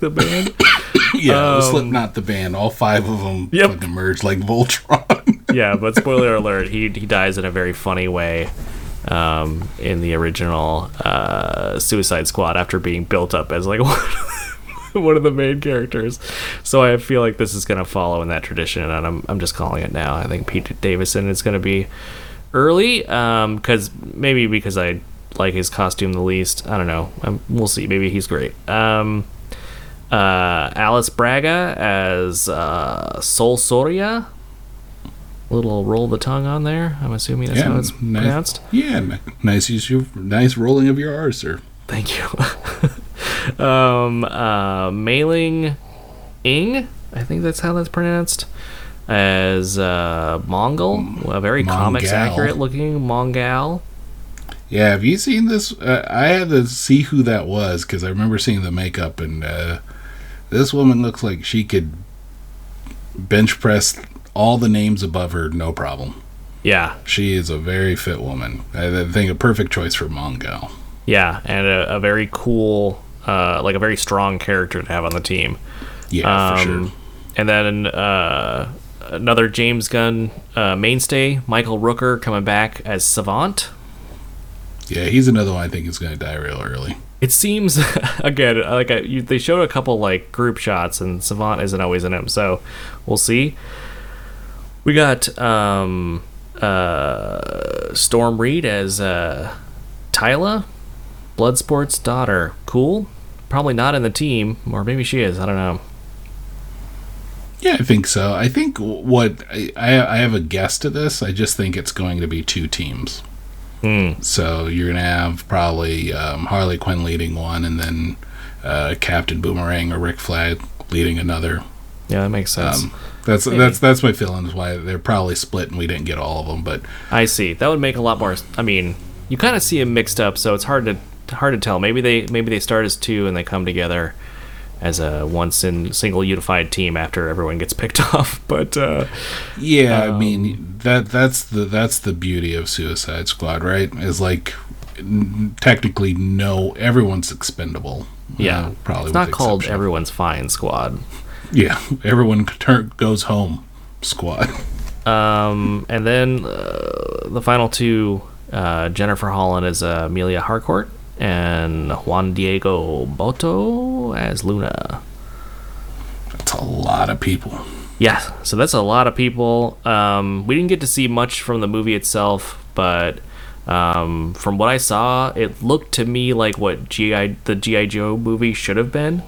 Like a colorful 70s war movie that is like a little self-aware.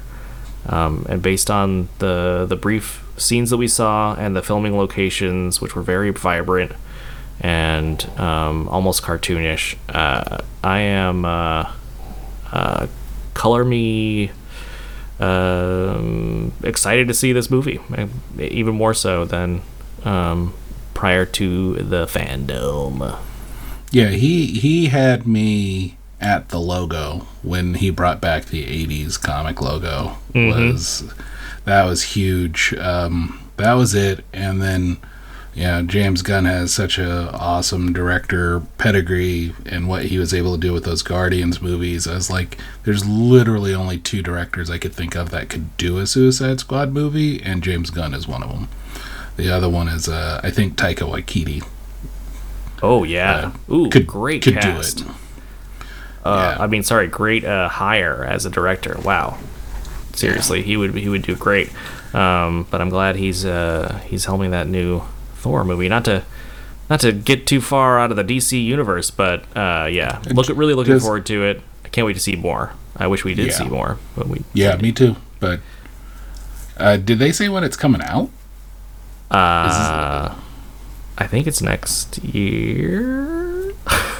Now I'm not sure. I don't know. With COVID, who knows when it's coming out? I know at least one of the movies will be, or I'd say the final movie we'll be talking about today is coming out next year. I guess we'll just we'll let you find out.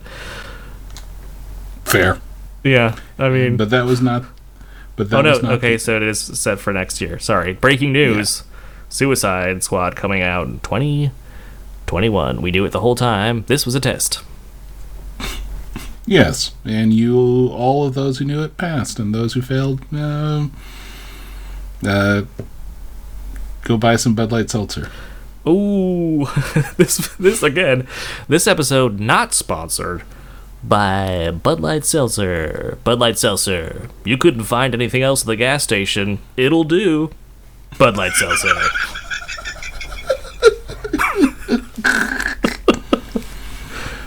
But that was not the only Suicide Squad stuff we got, right? Oh no, no, sir. We got a cinematic trailer for the Suicide Squad. The Suicide Squad kill the Justice League. Hey! Boomer!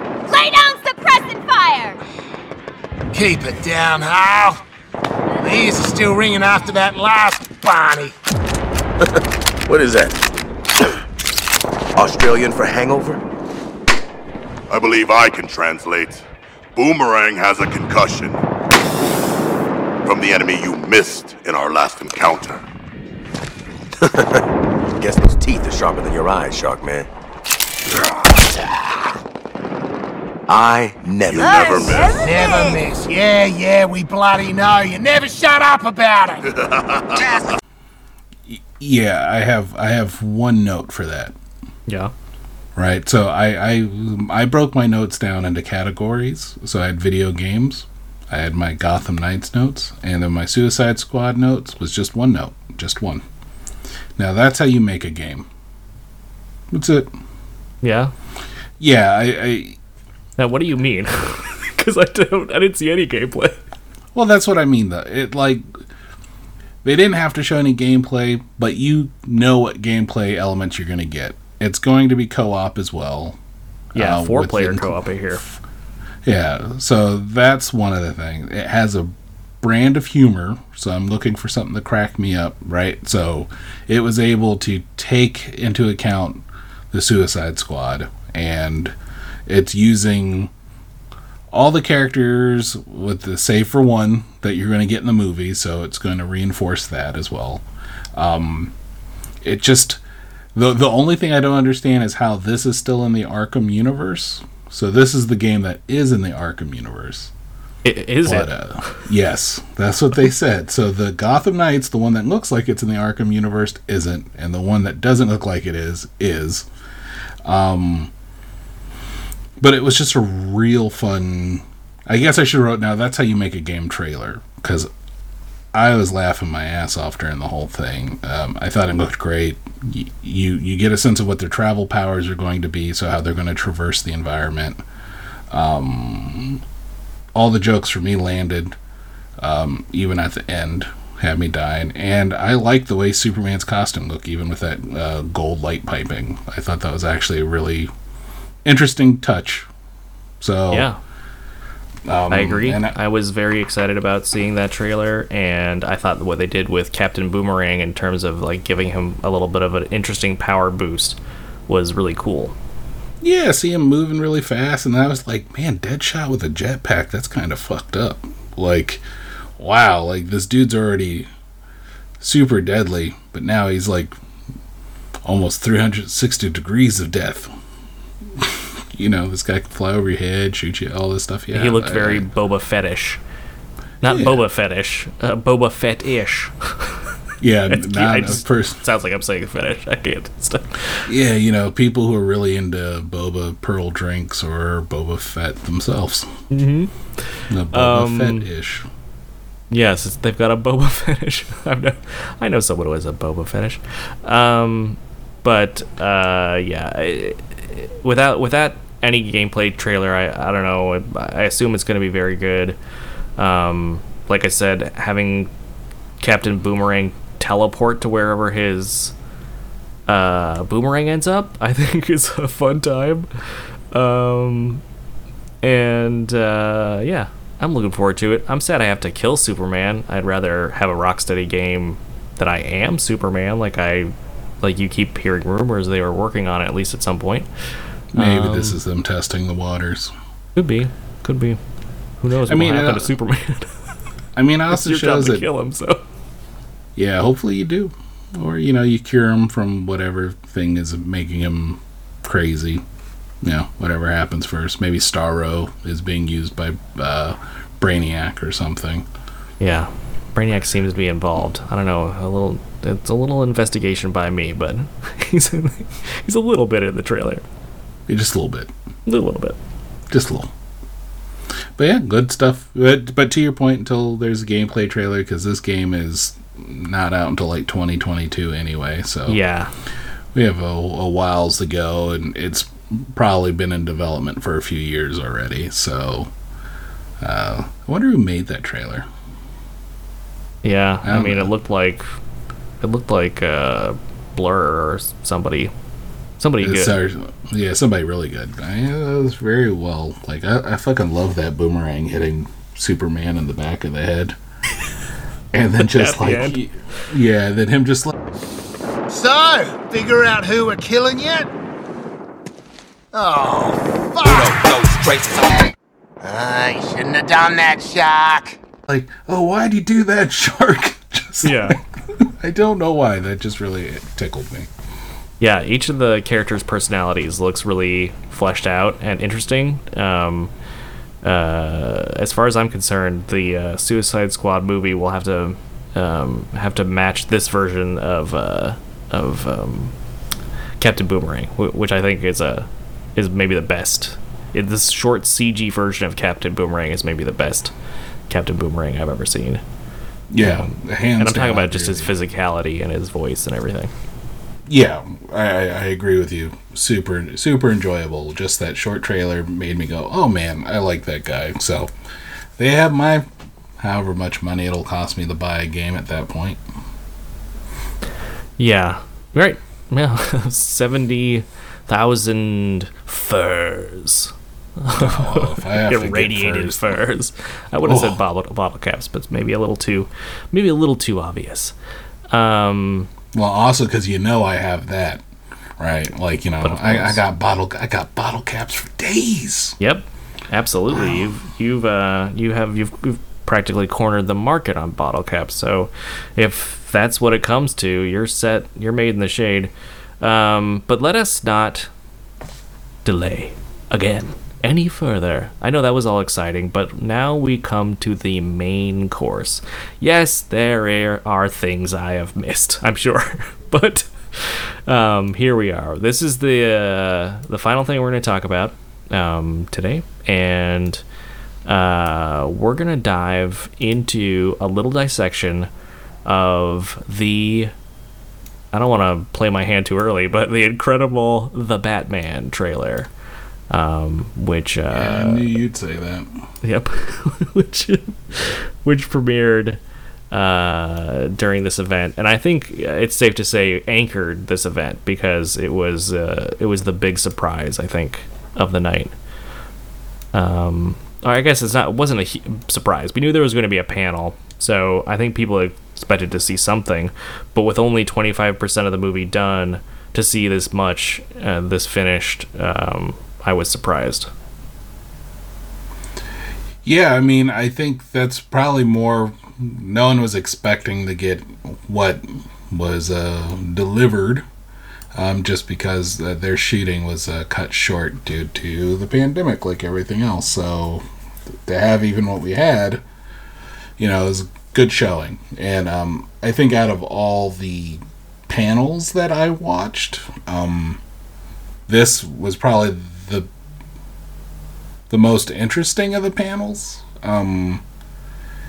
because it showed Matt Reeves kind of almost talking through his process and how he views Batman, and you tell he likes the character and he understands the character a little bit more than I think we've gotten in other iterations. And so yeah, I thought this was a great panel, and yeah, to get this this trailer was really cool.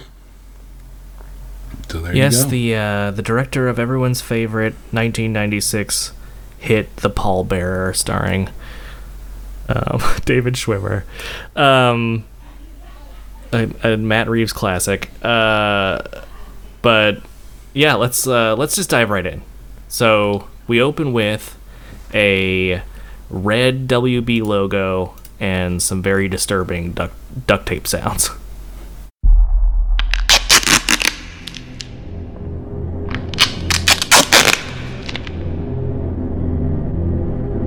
Yeah, it sounds like tearing originally, but you can then tell it's like, oh no, that's a roll of duct tape. The WB logo is, I like this because they've been using this more, is their old school WB logo. Yeah, it really brings back some memories there.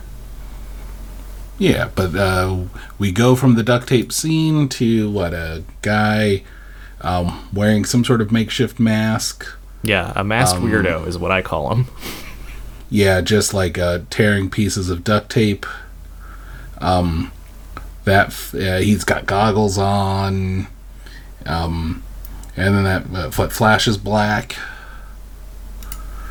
Well, I'm trying to remember. We see the guy with the thing, the little message written on his face, sort of drawing a long, last, labored breath, which is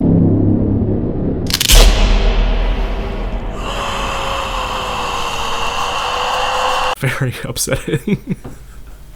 Yeah, what's it say on his face? No more lies? No more lies, I believe, because as we'll see in this entire trailer, there's definitely a through line in regards to this masked weirdo we see.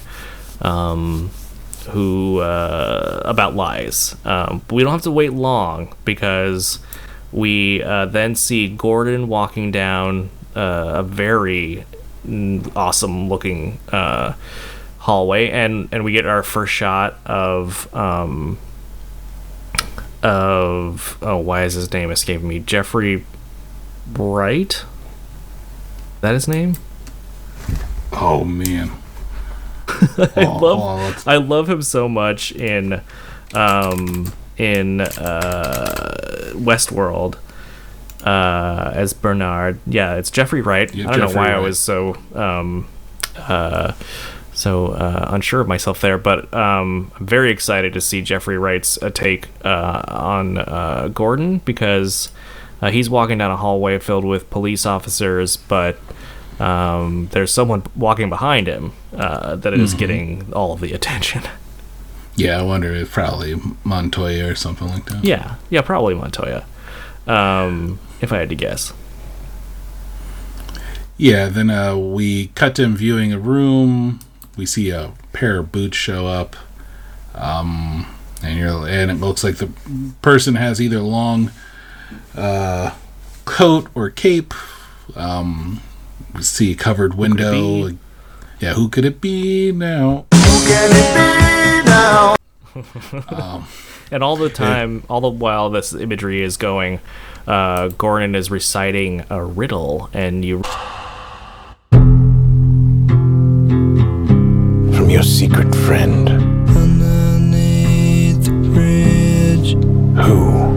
Topper sprung a leak, and the animals I've trapped Haven't a clue.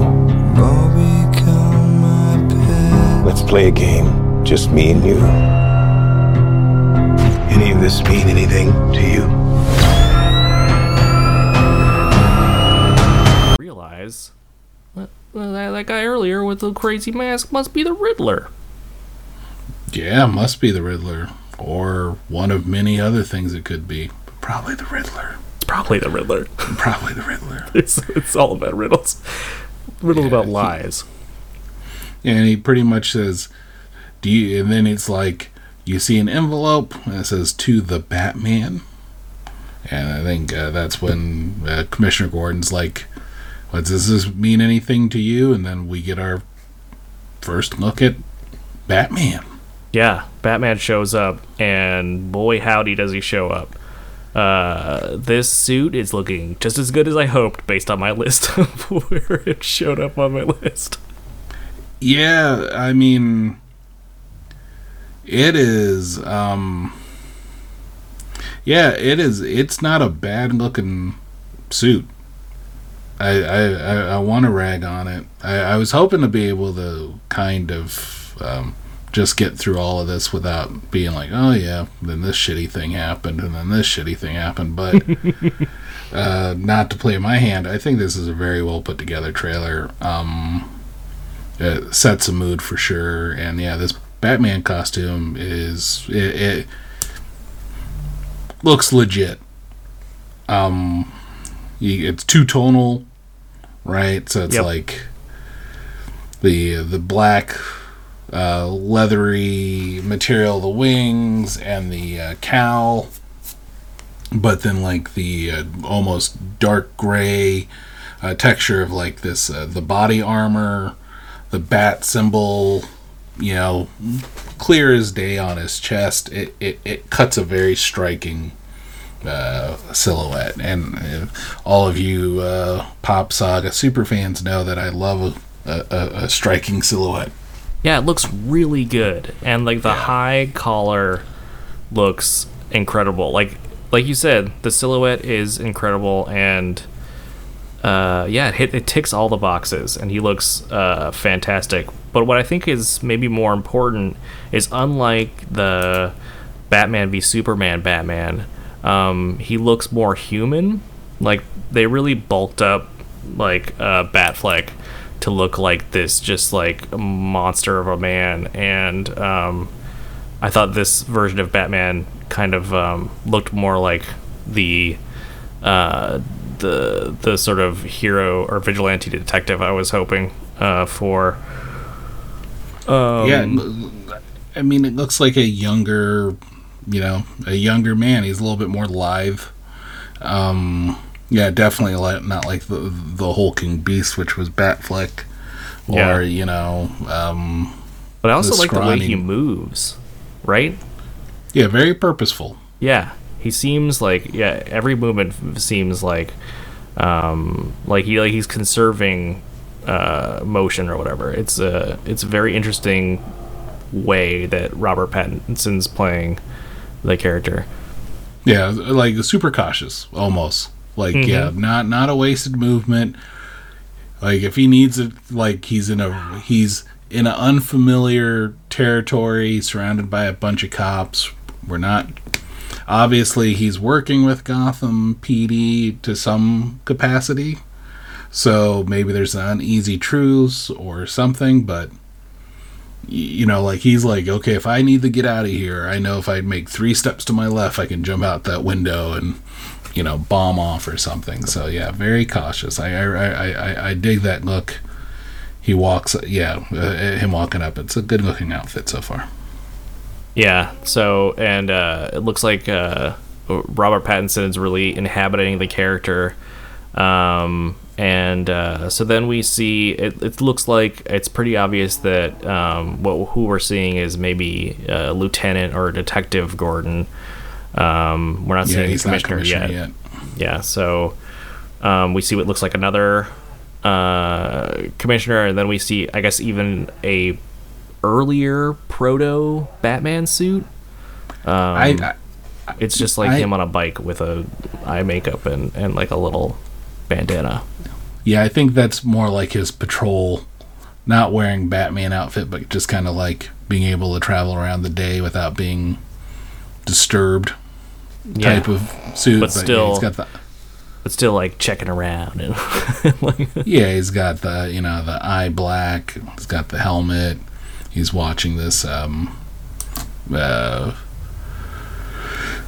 newscast or like reporters talking and conference. Then that shoots from him driving through a cemetery and then pulling into what appears to be the Batcave, which who knows what this is. I don't know if it's like a train station, a mausoleum, whatever, but it's like this huge massive space. But I really like it because it just looked like it was there beforehand, and it gives you a sense that this is not a 1 but 2 man operation, because we hear why am I blanking on his name? Andy Serkis? Alfred. Yeah, we hear his Alfred saying,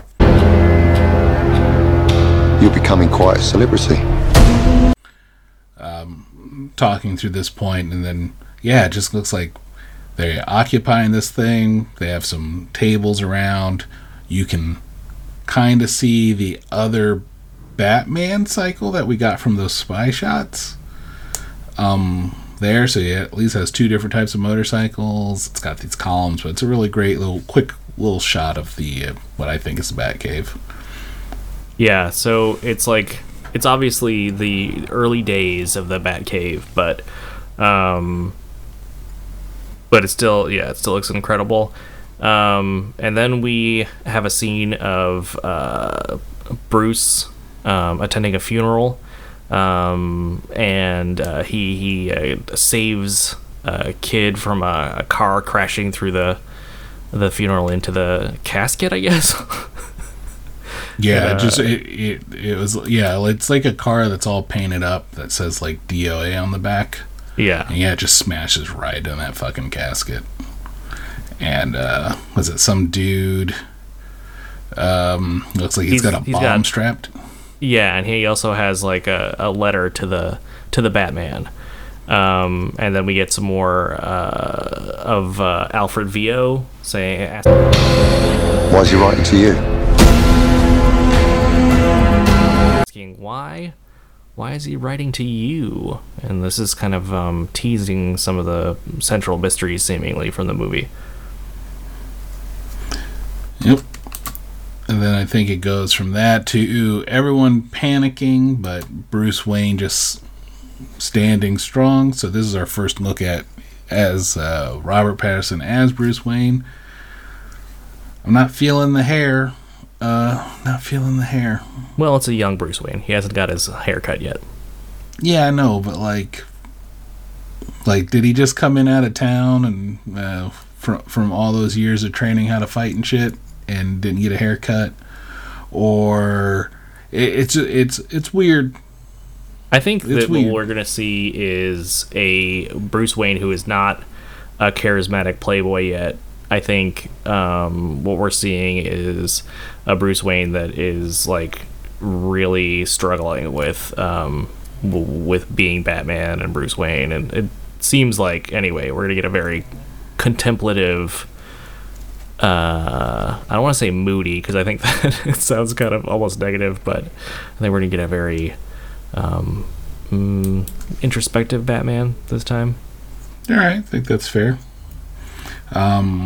What happens next? We get our first shot as Zoe Kravitz. Yes, that's right. Her portrayal of Catwoman as unmistakably.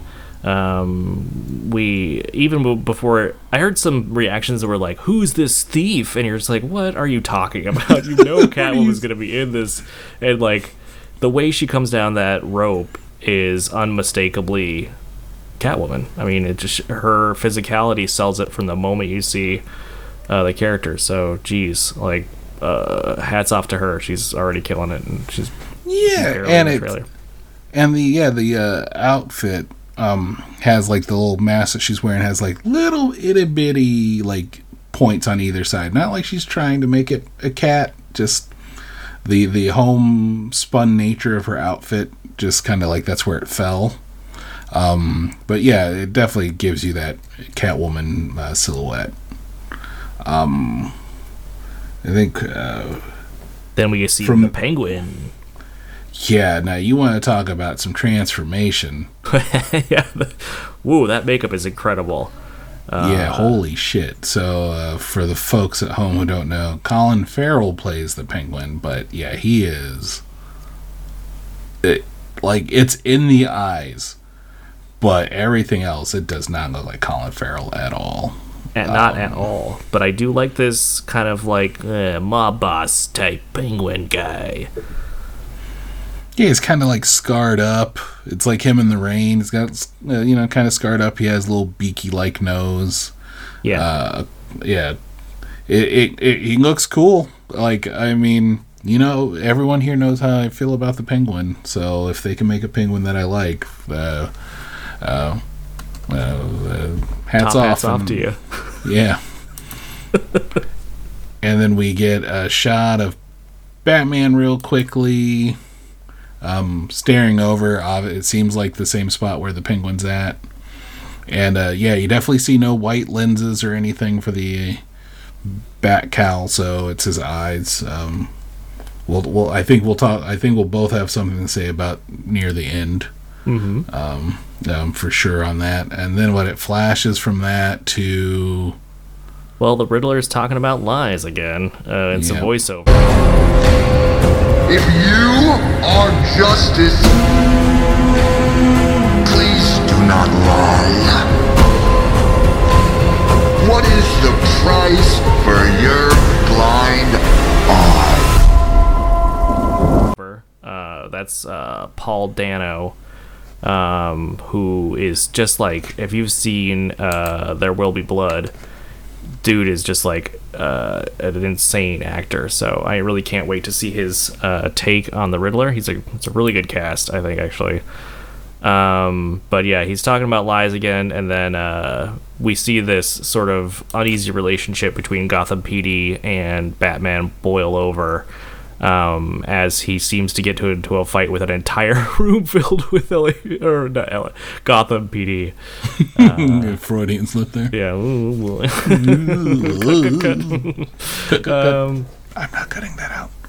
Fair enough.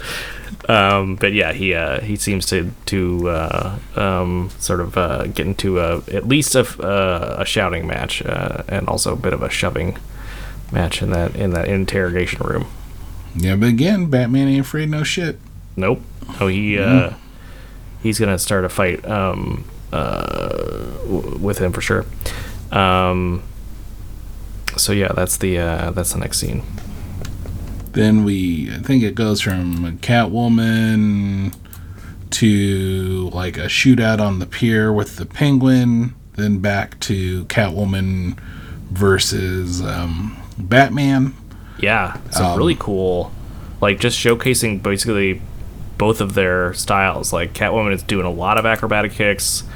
Batman is just sort of like dodging. Looks like he looks more intrigued. Yeah, he's not. Yeah, he's not swinging or anything. Well, Batman hears a villain outside. Oh my God, it's Catwoman. She's back. She's back. The worst part is probably one of the cats outside. Loves walking underneath the window, taunting the dogs downstairs. Anyway, sounds like a cat move.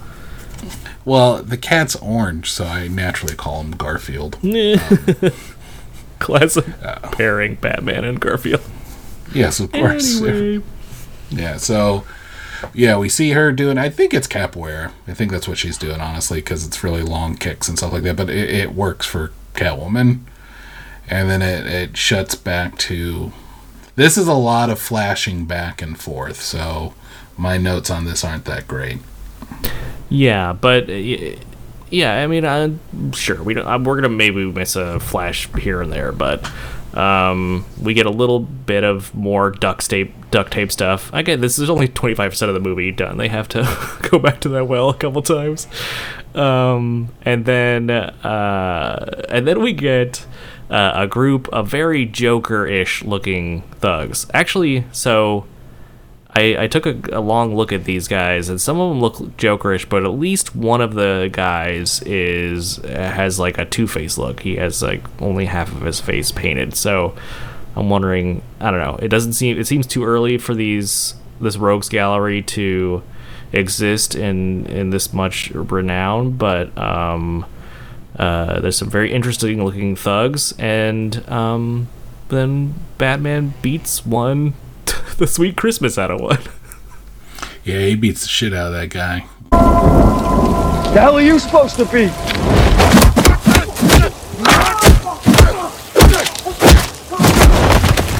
And it kind of goes into not really wasting any movement. He like blocks, smashes the dude, breaks the dude's arm as far as I can tell, then just holds on to him as he keeps punching him until he goes on the ground and punches him some more. Just brutal punches. This scene is incredible because the reverse shot on the thugs, and one of them is crying. The guy who looks like Two-Face is like crying, and I'm like, this is incredible. This is and then we get the titular line where one of them says, "Who are you?" And of course, you know, in every Batman movie, you need to have Batman say this. I'm Batman. I'm Batman. I'm Batman. I am vengeance. I am the night. I am Batman. Do you bleed? But he doesn't this time around. Normally every fucking time he says like I'm Batman. And no, instead he says it is a real fucked up line. And I liked it, and I thought it was a good twist on it. He just goes, I'm vengeance. I'm vengeance. And you're like, whoa, shit, alright. Like, so one of the thugs was holding a camera phone, or a phone with a camera on it, filming, obviously, because they were in landscape mode. Good job, thugs. At least they got an eye for cinematography. But it's clear that this was like kind of like a mythology building moment. because you see like how it struck his like brutality really struck fear into these guys or this group, and the fact that they were kind of filming it, you're like, okay, this is a kind of probably a renown building moment. Yeah, no, it was very much needed, and I really appreciated it. And I think it just, you can tell, like you said, only 25% of this film was made before they got shut down, and they're using every little piece that they made, and it's terrific. I love that part. And I guess we'll talk a little bit about what the panel was like when Matt Reeves was talking about it, but like this is Batman's second year, so probably some people think Batman's a myth, which I always think is a huge thing with Batman, is, you know, that's how he kind of is able to operate, and yeah, like you said, this is building his mythos, so really dope. And he knows how to fight. He fucked that dude up.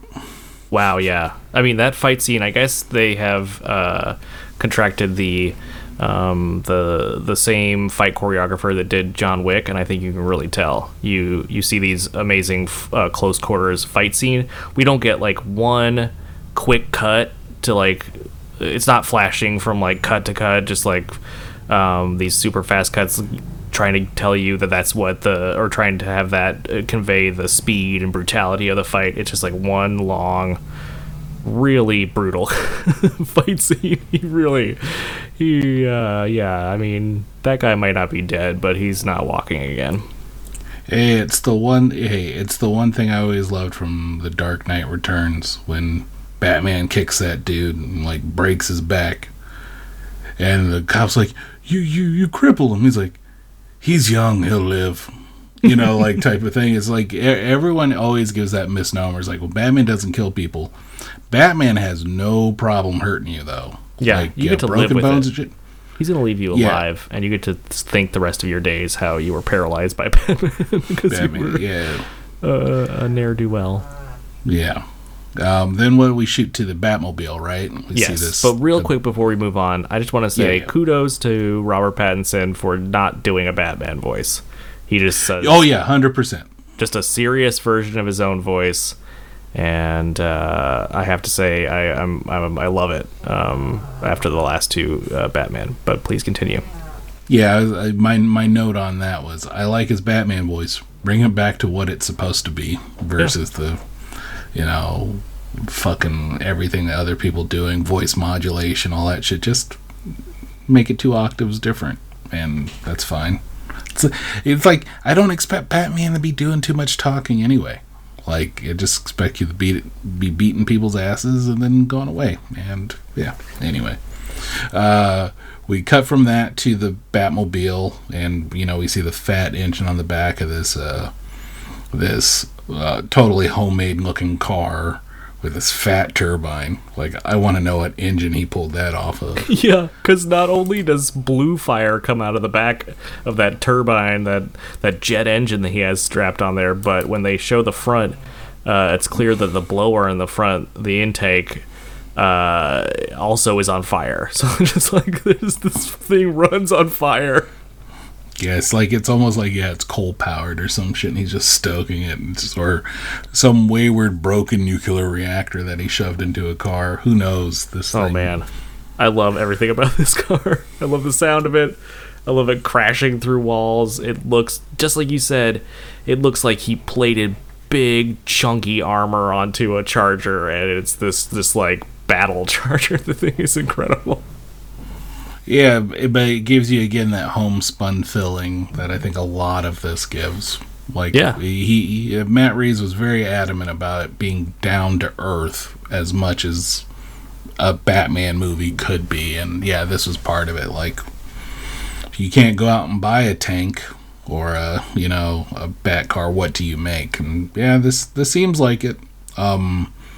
It breaks through that wall, no problem. It's chasing the Penguin.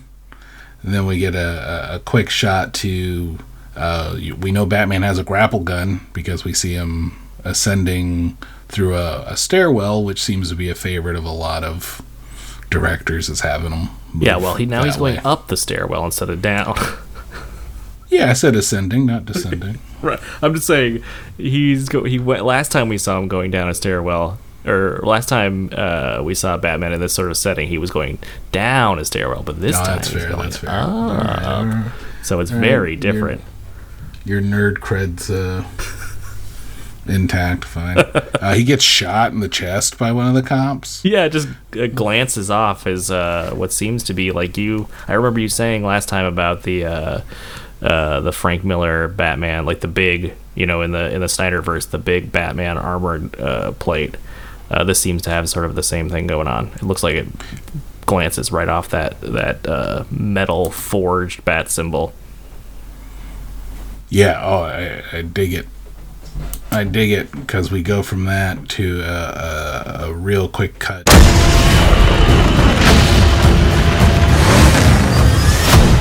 Whoa! This guy's crazy! Of the Penguin saying, "Oh, look at this guy," and then Batman in the rain going up against the remainder of those punks that he was fighting. Excuse me. To then red. And then the red is showing the actual title sequence. And I love what they did with the A. Putting the bat ears on that. And then we get to see the full logo with the Batman. It's the logo that's released, so you can see that online. Where it shows the bat emblem behind it, but his bat emblem behind it. It says the Batman. Then we are in the Bat Cave, and we see him wearing his cowl, and we can see the Batmobile. And here's the other thing about that Batmobile: those tires are some thick mama jammas. Like, it's like four. It looks like at least 2 real wide tires, or some race car tires, or some shit like. It's gonna give it the ability to go over more terrain, I assume. Yeah. And then there's a voiceover with the Riddler talking to, I'm just going to assume it's Bruce Wayne at this point. Did you by chance write that down? Because I did not. I don't have it word for word, but he just says that he's involved in this too. And Bruce questions how that could be. And he said, "You'll see." You're part of this too. How am I part of it? You'll see.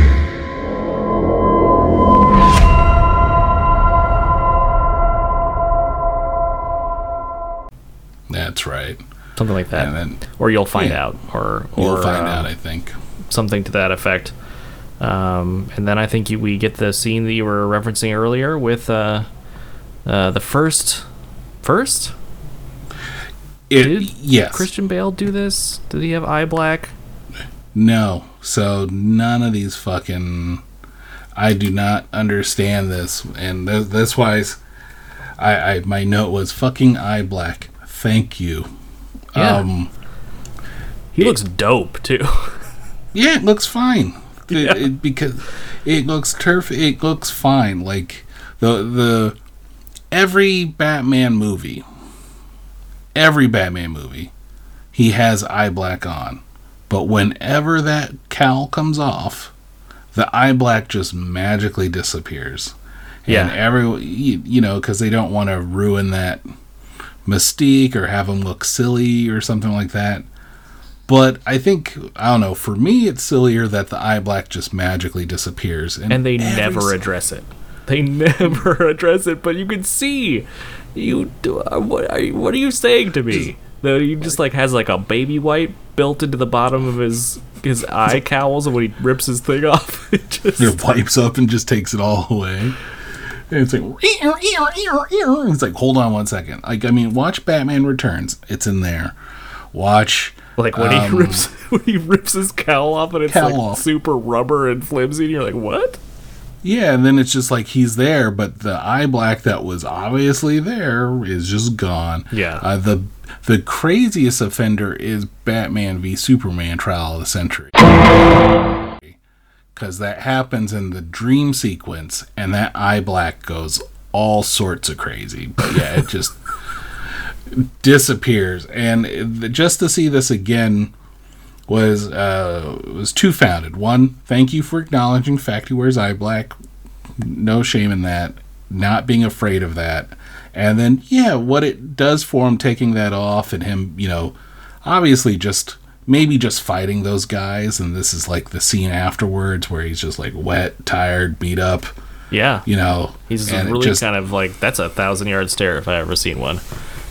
That man has seen some shit. Yeah, but it looks fine. Like, at no point did I go, oh, God, he looks like a raccoon or something. No, it looks good. Yeah. It works. And, the trailer was, the whole trailer was scored by a very, an even moodier rendition of Something in the Way, that incredible Nirvana song. And was a nice kind of refreshing take on that sort of formula after seeing Hallelujah used for the millionth time. Yeah, earlier in the night. Yeah, that's how I wrote. That's how you use a song to set the mood. Not, Leonard Cohen fucking Hallelujah for the second time. Hallelujah. Hallelujah, praise the Lord, thank you, Jesus. Hallelujah. Hadouken! I only have a playlist with 5 songs on it or some shit, and 2 of them are that. And don't get me wrong, it's one of my favorite songs is Hallelujah. It's a great song. It's a great song, but used in that context, I don't know if I should say this. Never mind, I'll keep my mouth shut. I'll tell you after we're done recording. Okay, that'll be a little secret for you and me. But yeah, so that was more or less DC fandom. What do you think, John? Overall, if you had to kind of sum up your thoughts about all the announcements, what did you come away with? I'm going to give them a lot of credit for whipping this together in like 3 months, right? Like, they weren't sure if a lot of this obviously would have been San Diego releases, San Diego Comic-Con releases, maybe New York Comic-Con releases as well. They did a lot with what they had. And, in some instances, they didn't have too much that they could show, because maybe a lot of it gives things away, or a lot of it's not even in progress yet. So I applaud them for that. Some of the things that they showed for sure, got me hyped. Like, I'll take more superhero games than no superhero games, for the most part. And, big fan of Rocksteady, so I can't wait to play that Suicide Squad game. I think some of their movies are going to miss the beat for me, and I think some of them are going to hit it on the head. I'm super hyped for Suicide Squad. I can't wait to see a proper trailer for that. Snyder Cut, it is what it is. Take that however you want. And I was going to try to pretend the rag on the Batman trailer. I'm not going to be as hopeful as you are, Forrest, just because I've been so disappointed before. But I think this is probably one of the better trailers I've ever seen for just a movie in general, not even just Batman. So I think overall I'm happy they did fandom. I think they could learn from this and even make it something that they can do forward past, a post-pandemic state where they're able to still kind of keep this type of event and make something of it. Yeah, it's okay. Yep, I agree with you on a lot of the points. I thought so. Like I said, I watched a lot of it live, and I found a lot of the. I felt entertained mostly throughout, aside from the few filler segments that I mentioned. And but yeah, in terms of news, I think it was there was some uneven parts for me personally, but the high points were so high that I am very optimistic about the future of DC movies. And, a lot of people just lost their job over at this place, and it feels weird to sort of celebrate that right after the stuff we reported last week. But at the same time, that Batman trailer was just so incredible, and even from what little we've seen of Suicide Squad, looks incredible too. And if they can sort of bring all of these disparate threads together that they have been creating kind of over the last little while into sort of a multiverse vision using the Flash movie, then that would be great. So like you said, Snyder Cut, whatever, we don't need to talk about that anymore. But I will just say that I'm hopeful and optimistic for the future after this. And one last thing I want to say is that I forgot to... So I mentioned earlier in the Milestone panel, one of their creators was part of the panel, but I forgot to name him. It was Dennis Cohen. Dennis Cohen was the panelist, and, he doesn't go that far without... with me just forgetting to fucking name him, so I wanted to make that correction. I was excited about that announcement and many of the other ones, so it made the lows for me not as low. So overall, I agree. I hope we see more stuff like this in the future.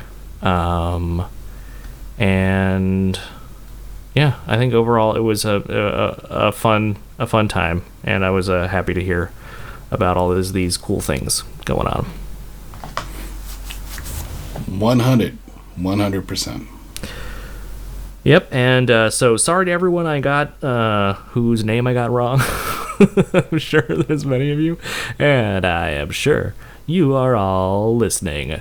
John, where can they find us if they want to get in touch with us and tell us how much our opinions of Zack Snyder suck? Yeah, well, you can definitely at me on that any day of the week at The Pop Saga on Twitter. We can also be found on Instagram at The Pop Saga as well. That is run by my beautiful wife, who takes care of it for us. So don't at her. You be very kind. If not, I'll find out where you live. And take that as this you will. This time, it's personal. Really? Are you? And then just start flying to a bunch of different places. And then we can also be reached at thepopsaga@gmail.com for any inquiries, be that whatever you want. If you have questions, you want to know some stuff, or you want us to start hawking some vitamin pills that we don't know about and would never try but would be willing to shill, we can be reached there. And did you mention Twitter already? Yeah, that's at thepopsaga.com. Fantastic. Yes. No Facebook page. Sorry, folks, for Facebook, but no Facebook page. Yeah. If you want us to make a Facebook community, email us. And hey, if there's enough interest, there's no telling what we won't do. So. Yeah, exactly. We have no morals or qualms, and we would be willing to sell out for very little. Yeah.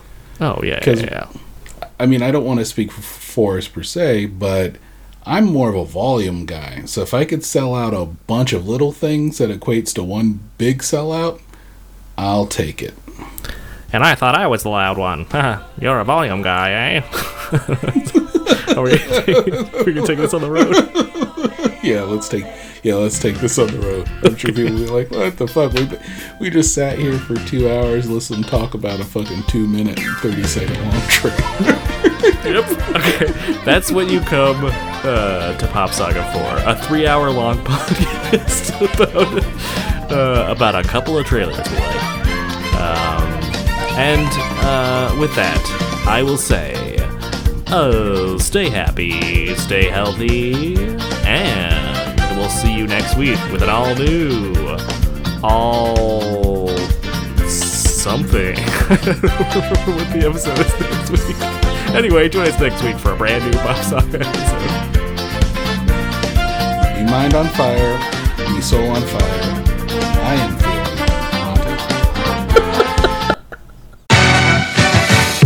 Pop Saga, you know we keep it groovy.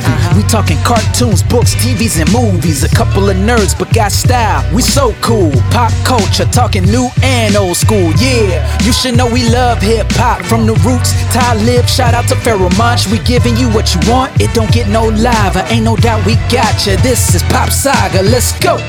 Oh yeah, you heard right. This is a lifestyle. Welcome to the nerd life. Pop Saga.